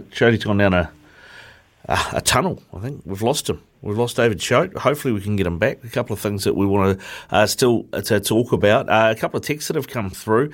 Guys, how do you think the New Zealand versus India ODIs play out? Predictions, please. That's from Kyle. Well, Kyle, I tell you what, I'd be surprised if we get results from any of them because tomorrow in Auckland the forecast is terrible. Sunday in Hamilton the forecast is terrible. And according to the Met Service 10-day forecast, next Wednesday in Christchurch is rain as well. So I'm not holding my breath that we're going to get a lot of action, but we'll see. Hopefully the Met Service have this wrong. Sorry, Jody, we lost you mid-answer there, mate. We were just talking about that second penalty, whether or not they should have had a second penalty because it looked more like a penalty than the first one. Yeah, VAR has become a roll of the dice, I think is what I was saying. Interpretation is everything. They talk about is the hand away from the body. The first one, yes, it was away from the body, but it was almost point blank. Slow it down to the minutes they do. You always worry which way the decision's going to go, and it seems to be random which way it does go. I think good argument for perhaps another penalty, another reason for John Herdman to be a little bit upset. Although I do think Martinez, the manager for Belgium, who took the points, will be the least happy of the managers. I don't think he'll be very pleased with that performance from Belgium. No, and they've gotten away with one. And, of course, the other game in that group, which we haven't talked about yet, Morocco-Croatia 0-0. I had Croatia winning this. I thought it would be tight, but they did look like they had the edge on Morocco. They just couldn't put a ball in the back of the net. Yeah, Morocco will be the happier of the two on the run of play, and if you offered them a point. The first game of the round, I think a lot of teams just don't want to lose because it puts you in the sort of the back seat, if you like. You can stay in the driver's seat, keep your destiny in your control if you even take a point away. I thought Croatia would win. I thought their midfield with Modric, Kovacic and Brozovic would be too good and too much energy, and they would recycle the ball and wear Morocco down. Wasn't much doing in this one. This was one of those boring score draws that sometimes the World Cup throws up. Yeah, that's what it looked like. Now, tomorrow, we're going to get to see the rest of the teams. That'll mean we've seen everybody play. Is there anything that you're looking at tomorrow that you go, that's the game that I have to watch? Well, it's not a World Cup without watching Brazil. They've been at every one of them, 22 in total, so they're always there. When Brazil play, there's always something to watch. So I think that's a really good match to watch. Brazil-Serbia tomorrow, the last one of the four. And the other thing to watch tomorrow, Portugal-Ghana. Couple of reasons. You can watch the Ronaldo show go on. It's a circus at the moment. So all about Ronaldo. Will he cause Portugal to explode or implode? Who knows? We'll watch that one. But the other reason I like that match, it's versus Ghana. Portugal-Ghana, there's about 12 Premier League players playing in this one.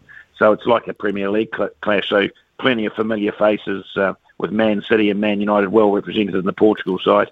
And then Ghana, they have the Ayus, the Partys, the Lampteys, the Amatis. They all ply their trade in the Premier League. So that's a good one to watch. What's it round out with? Uruguay, South Korea. You'd think Uruguay will win it. And if you're looking for a draw, I suppose Switzerland versus Cameroon. That looks like a draw to me. Cameroon ranked outside the top 30, but Switzerland at 16 would be favoured. Yeah, you'd think so. They're paying $1.72, Cameroon $5. So this is the multi I chucked together, David. I don't know what you think of this. Give us your thoughts. Neymar, anytime goal scorer against Serbia at $2. Darwin Nunez, anytime goal scorer against South Korea at $2.50, and Portugal head-to-head against Ghana at $1.40. Yeah, like it. Both Nunez and Neymar would be a good bet to get amongst the goals. and you've got to think that Portugal will go good. Just watch for the Ronaldo factor. Who knows what he's going to do? Well, he's going to join Chelsea, mate, is what I'm hearing. Todd Bowley loves him. Thomas Tuchel didn't want him, but now that he's not there, I think Graham Potter might be tough cheese, mate. Here's this bloke, you got to play him. Well, yeah, I know. I'm a bit worried about that. I think Todd Bowley might be a bit like Ted Lasso, the guy who runs the football club on TV. And I'm hopeful we don't sign Ronaldo. Look, he's been the greatest of all time in terms of his Manchester United days and his overall contribution, but he's behaving like a right goose at the moment for mine. And I don't think any side's going to race to get Ronaldo right now. No, I agree with you, mate. I agree with you. Good stuff, Chody. Thanks very much, mate. And good work on the call with McCarty this morning too. Really enjoyed it. Yeah, love talking the ramble. It's all good. It's all good. David Choate with us there, part of the SENZ call team here for the World Cup. Of course, we do have all the radio commentaries from the World Cup through David Choate and Daniel McCarty and our Australian call teams as well. It is 11:20 here on SENZ. Differently, we got Sammy Hewitt in the studio to talk Spark Sport, what's coming up on Spark Sport, mate. Of course, last month was absolutely overflowing with sport with the Rugby League World Cup, the Women's Rugby World Cup, all the rest. Mm-hmm. Now we move on. We're in November. We've got a ton of American sport on and also the Black Caps. We do. Actually, the Black Caps is really the highlight, although weather is not playing its part at the moment. Or maybe it is playing its part. Maybe it's just doing what it always does, Ricardo, and we were silly for thinking a series in November was going to work. But anyway, we have the first ODI, actually, which is tomorrow, 2 p.m. start time, nice little day-nighter, which you can watch on Spark Sport. Where are they playing that one, actually? It's at Eden Park. It's at the Garden. It's at the Garden of Eden, mate. Yeah, brilliant. Now, I was looking, let me just go back and double check, because I was looking at the forecast. That's Christchurch. Yes. Let's go to Auckland, the 10-day forecast. So today we've got showers all day, but tomorrow it is supposed to be showers in the morning and then fine afternoon and evening. So hopefully they've got some decent drainage in there and we get a game. Yeah, that'd be fantastic. And I do love a Saturday day-nighter. Be a good chance to get down to... Sorry, a Friday night day-nighter. Good chance to get down to Eden Park after work. I don't know, if you were going after work, would you prefer that we batted or bowled first? Because then obviously first. Bowled first, get the second innings with the bat. Yeah. I want to hit sixes. See us hit sixes. Yeah, you know? Yeah. No, it's a good way to spend your Friday night. Bit of fireworks as well. And then of course they got the second game's on Sunday as well. That starts at 2:00. I always want to say kickoff. What do you say in cricket? It's a First ball. First ball is at 2:00. Yeah, that sounds a little bit too proper though. I want something a bit more colloquial, kick off. That doesn't sound so colonial. Bowl off, I don't know. But anyway, off, yeah. It does sound a bit colonial now. So we have Black Caps. We've got cricket over the weekend, which is great. We also have the Australian PGA Championship, and I think Ryan Fox is actually playing in that one as well. Yes, yeah. And Adam Scott. And the two, this was one of the best stories I read yesterday. Yeah. And it makes me very happy because I always get confused. I used to get confused seeing the name Cameron Smith pop up on golf leaderboards, thinking, and being an Australian as well. There was mass confusion. And yesterday they put them in the Pro-Am together, or is that today? They've put them in the Pro-Am together. Cameron Smith and Cameron Smith. Correct. And so I said to Steph yesterday, what a great result for the Rugby League Cam Smith, because no matter how bad you shoot, you just take whatever the other Cam Smith score is and you just tell everyone that was you. You take a screenshot, it's got your flag next to it as well. Yeah. No one's going to go and watch the footage, So, but the actual tournament proper, once again, kicks off. Tees off at tomorrow afternoon. 2:00 in the afternoon. So, yeah. Hopefully Foxy gets amongst it. Yeah, I think he'd have a royal chance, wouldn't he? Foxy, there's some big names there, but he's had a great season. He's sort of coming back down home.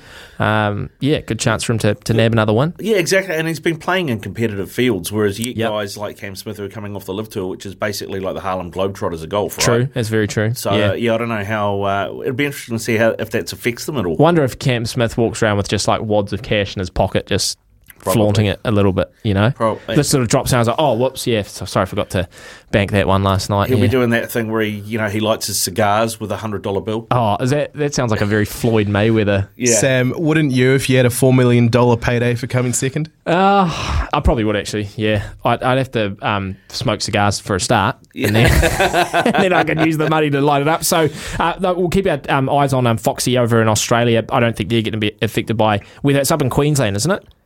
I don't know if they get. I thought it was in Melbourne, but I could be wrong. Yeah, up in Queensland, I think. No, it is live from Brisbane. Spring weather. I don't know what it's like up there, but hopefully it's a bit better than here. And then we have all our smattering of NBA games, which we've got Hornets 76ers this afternoon, actually. And then over the weekend, got Bucks Cavaliers, got Suns Jazz on Sunday, Hawks Heat on Monday, and of course some NFL on Monday morning. Yeah. So, look, you might have thought that with all these World Cups finishing up, Rick, that Spark Sport going on hiatus, but there is still a lot to sink your teeth into. So, yeah. Yeah, grab yourself lots a of, subscription. and I'll tell you actually the other thing that flies under the radar on Spark Sport that I do like to check out, especially with the FIFA Women's World Cup here in Australia next year, they have the Women's Super League out of England, They which do, is yeah, like they the, do. the Premier League for women's They football, do. and there's a few Kiwis running around in that, so it's always good to have a look at. Yeah, and I like. I think you're right. I like watching those just from time to time to see what the sort of taste of what you're going to get next year.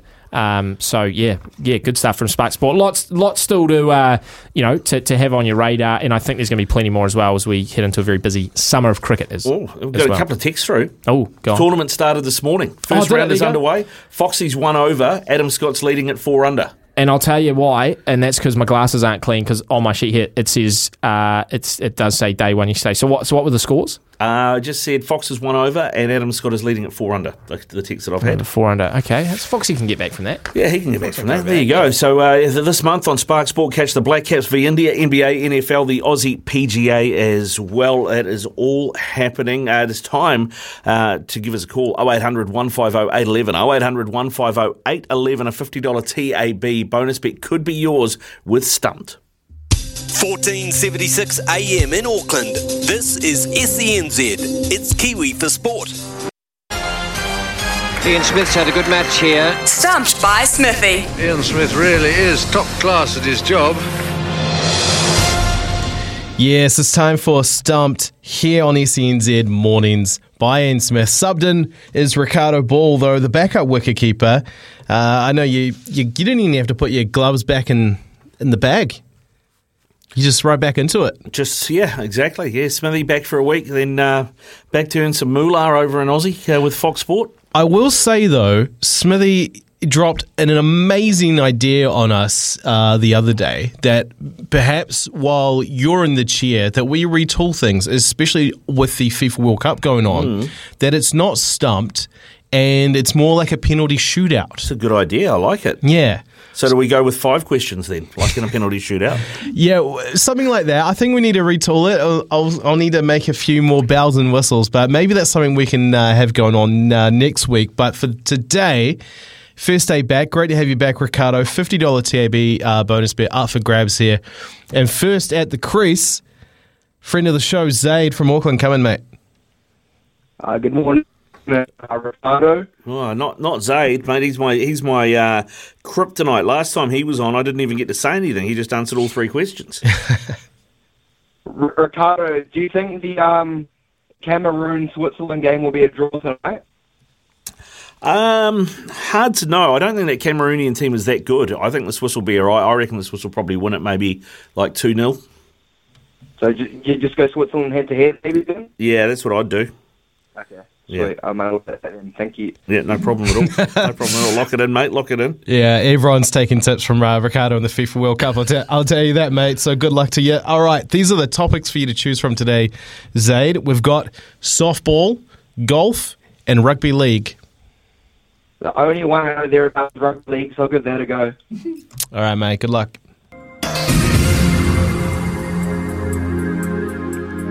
Ricardo loves his rugby league too, so I'm sure he's happy about that. First question for you, Zaid.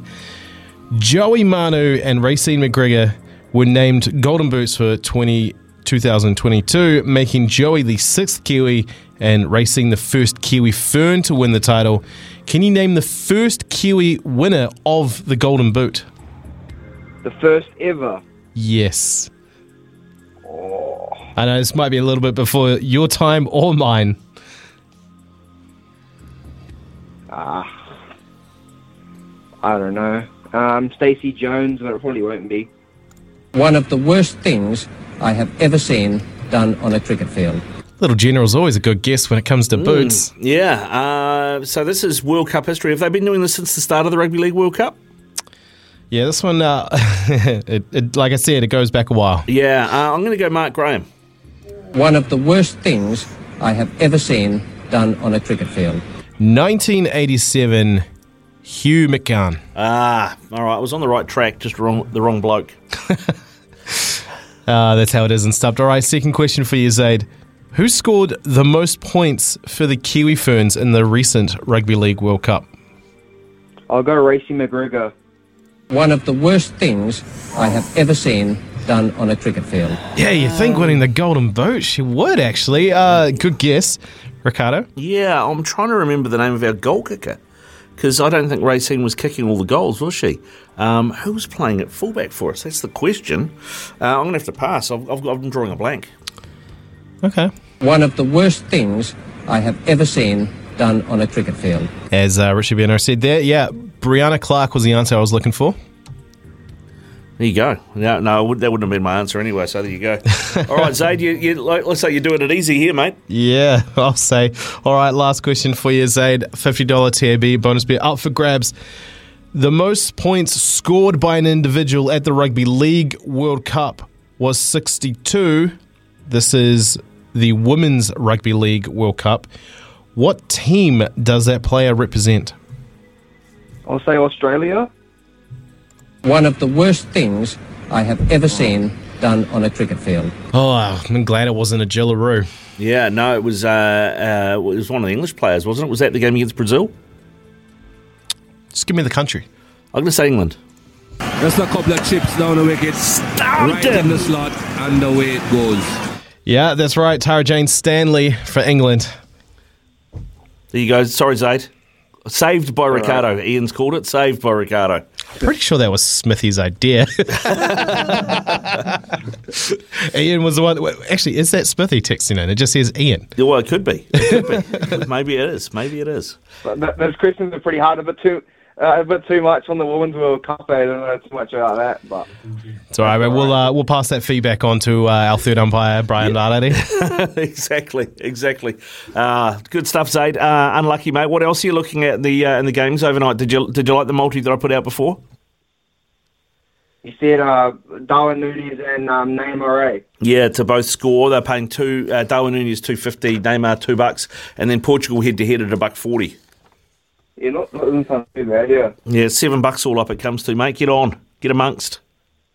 Okay, well, thank you. Yes, all right, mate. You're obviously going to back Switzerland to beat Cameroon as well. Where's the Football World Cup questions? That's what I want to know. Brian Lardetti, come on. What's going on? Well, maybe we'll see. Tomorrow, I know that's in your warehouse, mate, but we can't always make it easy for you, can we? Well, no, yeah, of course you can. In fact, I reckon what you should do is you should do 3 categories that are all World Cup, just slightly different. You know, this World Cup, the last World Cup history, goalkeepers in World Cups. Oh, gosh. That sort of thing. I reckon we'll just do that for the whole tournament.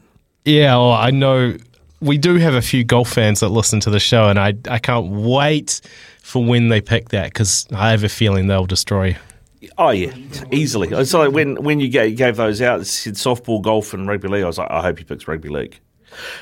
Because, yeah, my golf and softball knowledge aren't massive. It's got to be said. It is 20 away from 12 here on SENZ. Mornings with Ian Smith, thanks to Brandt, your local John Deere equipment supplier. Ricardo Ball in for him. And we are going to have a look at the Greyhound Racing New Zealand charity run next. And are experts in agriculture, covering your equipment, parts and service needs to help you succeed in your field. From behind the stumps to behind the mic, nothing gets past Smithy. This is Mornings with Ian Smith on SENZ. It's the Great Greyhound Racing New Zealand charity run. All right, each week we try to raise funds for charities across New Zealand, all thanks to Greyhound Racing New Zealand. The charity for this show is Women's Refuge, and we are lacking, to be fair. We've only raised $82.50 so far this year. Yeah, it's a little embarrassing, isn't it? Staff $1,265 for his charity, leaving us in the dust. Brecky, $477.50. $477.50. That is a drive $267.50. So yeah, we're well behind. We need a win. And we could get it today. Looking at Cambridge, 1:27 this afternoon, so about an hour and a half away or so. Race 6, number 2, Chased Me Down. Fastest personal best in the last start, higher grade too. Better than it appears on paper. It's had a couple of seconds recently. And I'll tell you what, the market is following it too. Trained by Peter Ferguson, Chased Me Down, opened at $3s. It's into $2.50. So there you go. Get on that. That is what we're looking at for our Greyhound Racing New Zealand charity run pick for today. Make sure you tune into SENZ every Sunday from midday for Greyhound Racing New Zealand's Dog Speed as well, hosted by two legendary Greyhound experts in Mark Rosanowski and Dan Roberts. Don't miss a beat with Greyhound Racing New Zealand's Dog Speed. A couple of texts have come through on 8833. That is our Temper Bedpost text machine. Morena Rick Dog, regarding the multi, was the Uruguay goal scorer to be Jose Jimenez? Thanks, David at Blackpool. No, mate, it's Darwin Núñez. Darwin Núñez is the player, the Liverpool striker. And no name on this text. It's kind of come out of the blue a little bit, Logan, but this is something that you were talking to me about this morning. The text says, you can't trust the Aussies. Look at the Breakers' travel schedule. Ask the NBL about that. Now, I know Moa Modi was trying to have a whinge without having a whinge so he didn't get fined. Yeah. Yeah, apparently Modi Mayor has just had another kid, so he's been a bit careful about where he spends his cash and doesn't want to spend it on fines there by being too critical of the NBL. But man, you just think about it. You travel to Tasmania for a Friday game. Yep. Of course, no direct flights there. And then you have a game, like Sunday 4 p.m. and with a bit of delays and everything going on there. Of course, can't have smooth sailing across the ditch. They arrived home Sunday 3 a.m. on game day. So, I mean, the fact that they powered through and, like the 8-3 now, they're doing amazing. And then, of course, now, same thing this weekend. They're going to Cairns. So you got to fly to Brisbane, then fly up to Cairns, play that game against the Taipans, hopefully destroy them again, and then jump back home for another Sunday game. And it's just like, come on, man. Like, just think about it. Think about the scheduling. It is just like, we talk about, the Aussie leagues wanting to maybe pay a bit more love and respect and give a bit of koha to the New Zealand teams for propping things up during the pandemic. I've definitely seen very little of that. I feel like maybe the A-League are the only ones that are really kind of doing it. I don't know how you feel about that, Ricardo, but with the NBL, it's just like again and again, rinse and repeat. And it's like, if you're going to do a double weekend of games for the Breakers, do it where they play Melbourne United or Southeast Melbourne, or go to play the Sydney Kings or Illawarra Hawks, maybe the Brisbane Bullets. I'm not sure if there's direct flights to Adelaide, but just do that. You have to reroute through Melbourne, I think. Yeah, that makes sense. So I don't know why they're doing it this way. I know putting schedules together for leagues are complicated. But you would think that they would, from a team that's got to travel. So for Perth and for New Zealand, if you're going to play the Bullets, that's when you'd play the Taipans as well. You do that weekend swing away. Yeah. That would make sense. But, sports administration and making sense don't always go hand in hand, Logan. No, like that text said, don't trust the Aussies. And I mean, same thing with supercars, right? It's so political. And just because Hampton Downs is just across the border and in the Waikato, not in Auckland. So, people, their hands are tied a little bit there. So it's disappointing. I mean, I know motorsport fans are probably feeling it. I feel you. I just really hope that Supercars does come back in 2024. Yeah, fingers crossed. I know Stephen McIver's probably going to have something on that. I think he's in for staff today after midday. So we'll get him in shortly to have a chat on that. Just having a look at the Australian PGA leaderboard. So, Aaron Scott through 10 is 4 under. Here's a shot clear of a Dane, Robert Højgaard. And then you go back from a New Zealand point of view. Fox is tied for 25th. He's into even, so he's pulled a shot back, tied with Cameron Smith. There you go. They're both tied for at 25 even, but still half the field to tee off. It is 10 away from midday. It's Tyre Power's Big Footy Final Sale. To kick things off, you can get the power to buy 3 and get 1 free on selected Toyo passenger car and SUV tyres. Tyre Power's Big Footy Final Sale can't last. Visit tyrepower.com.au now.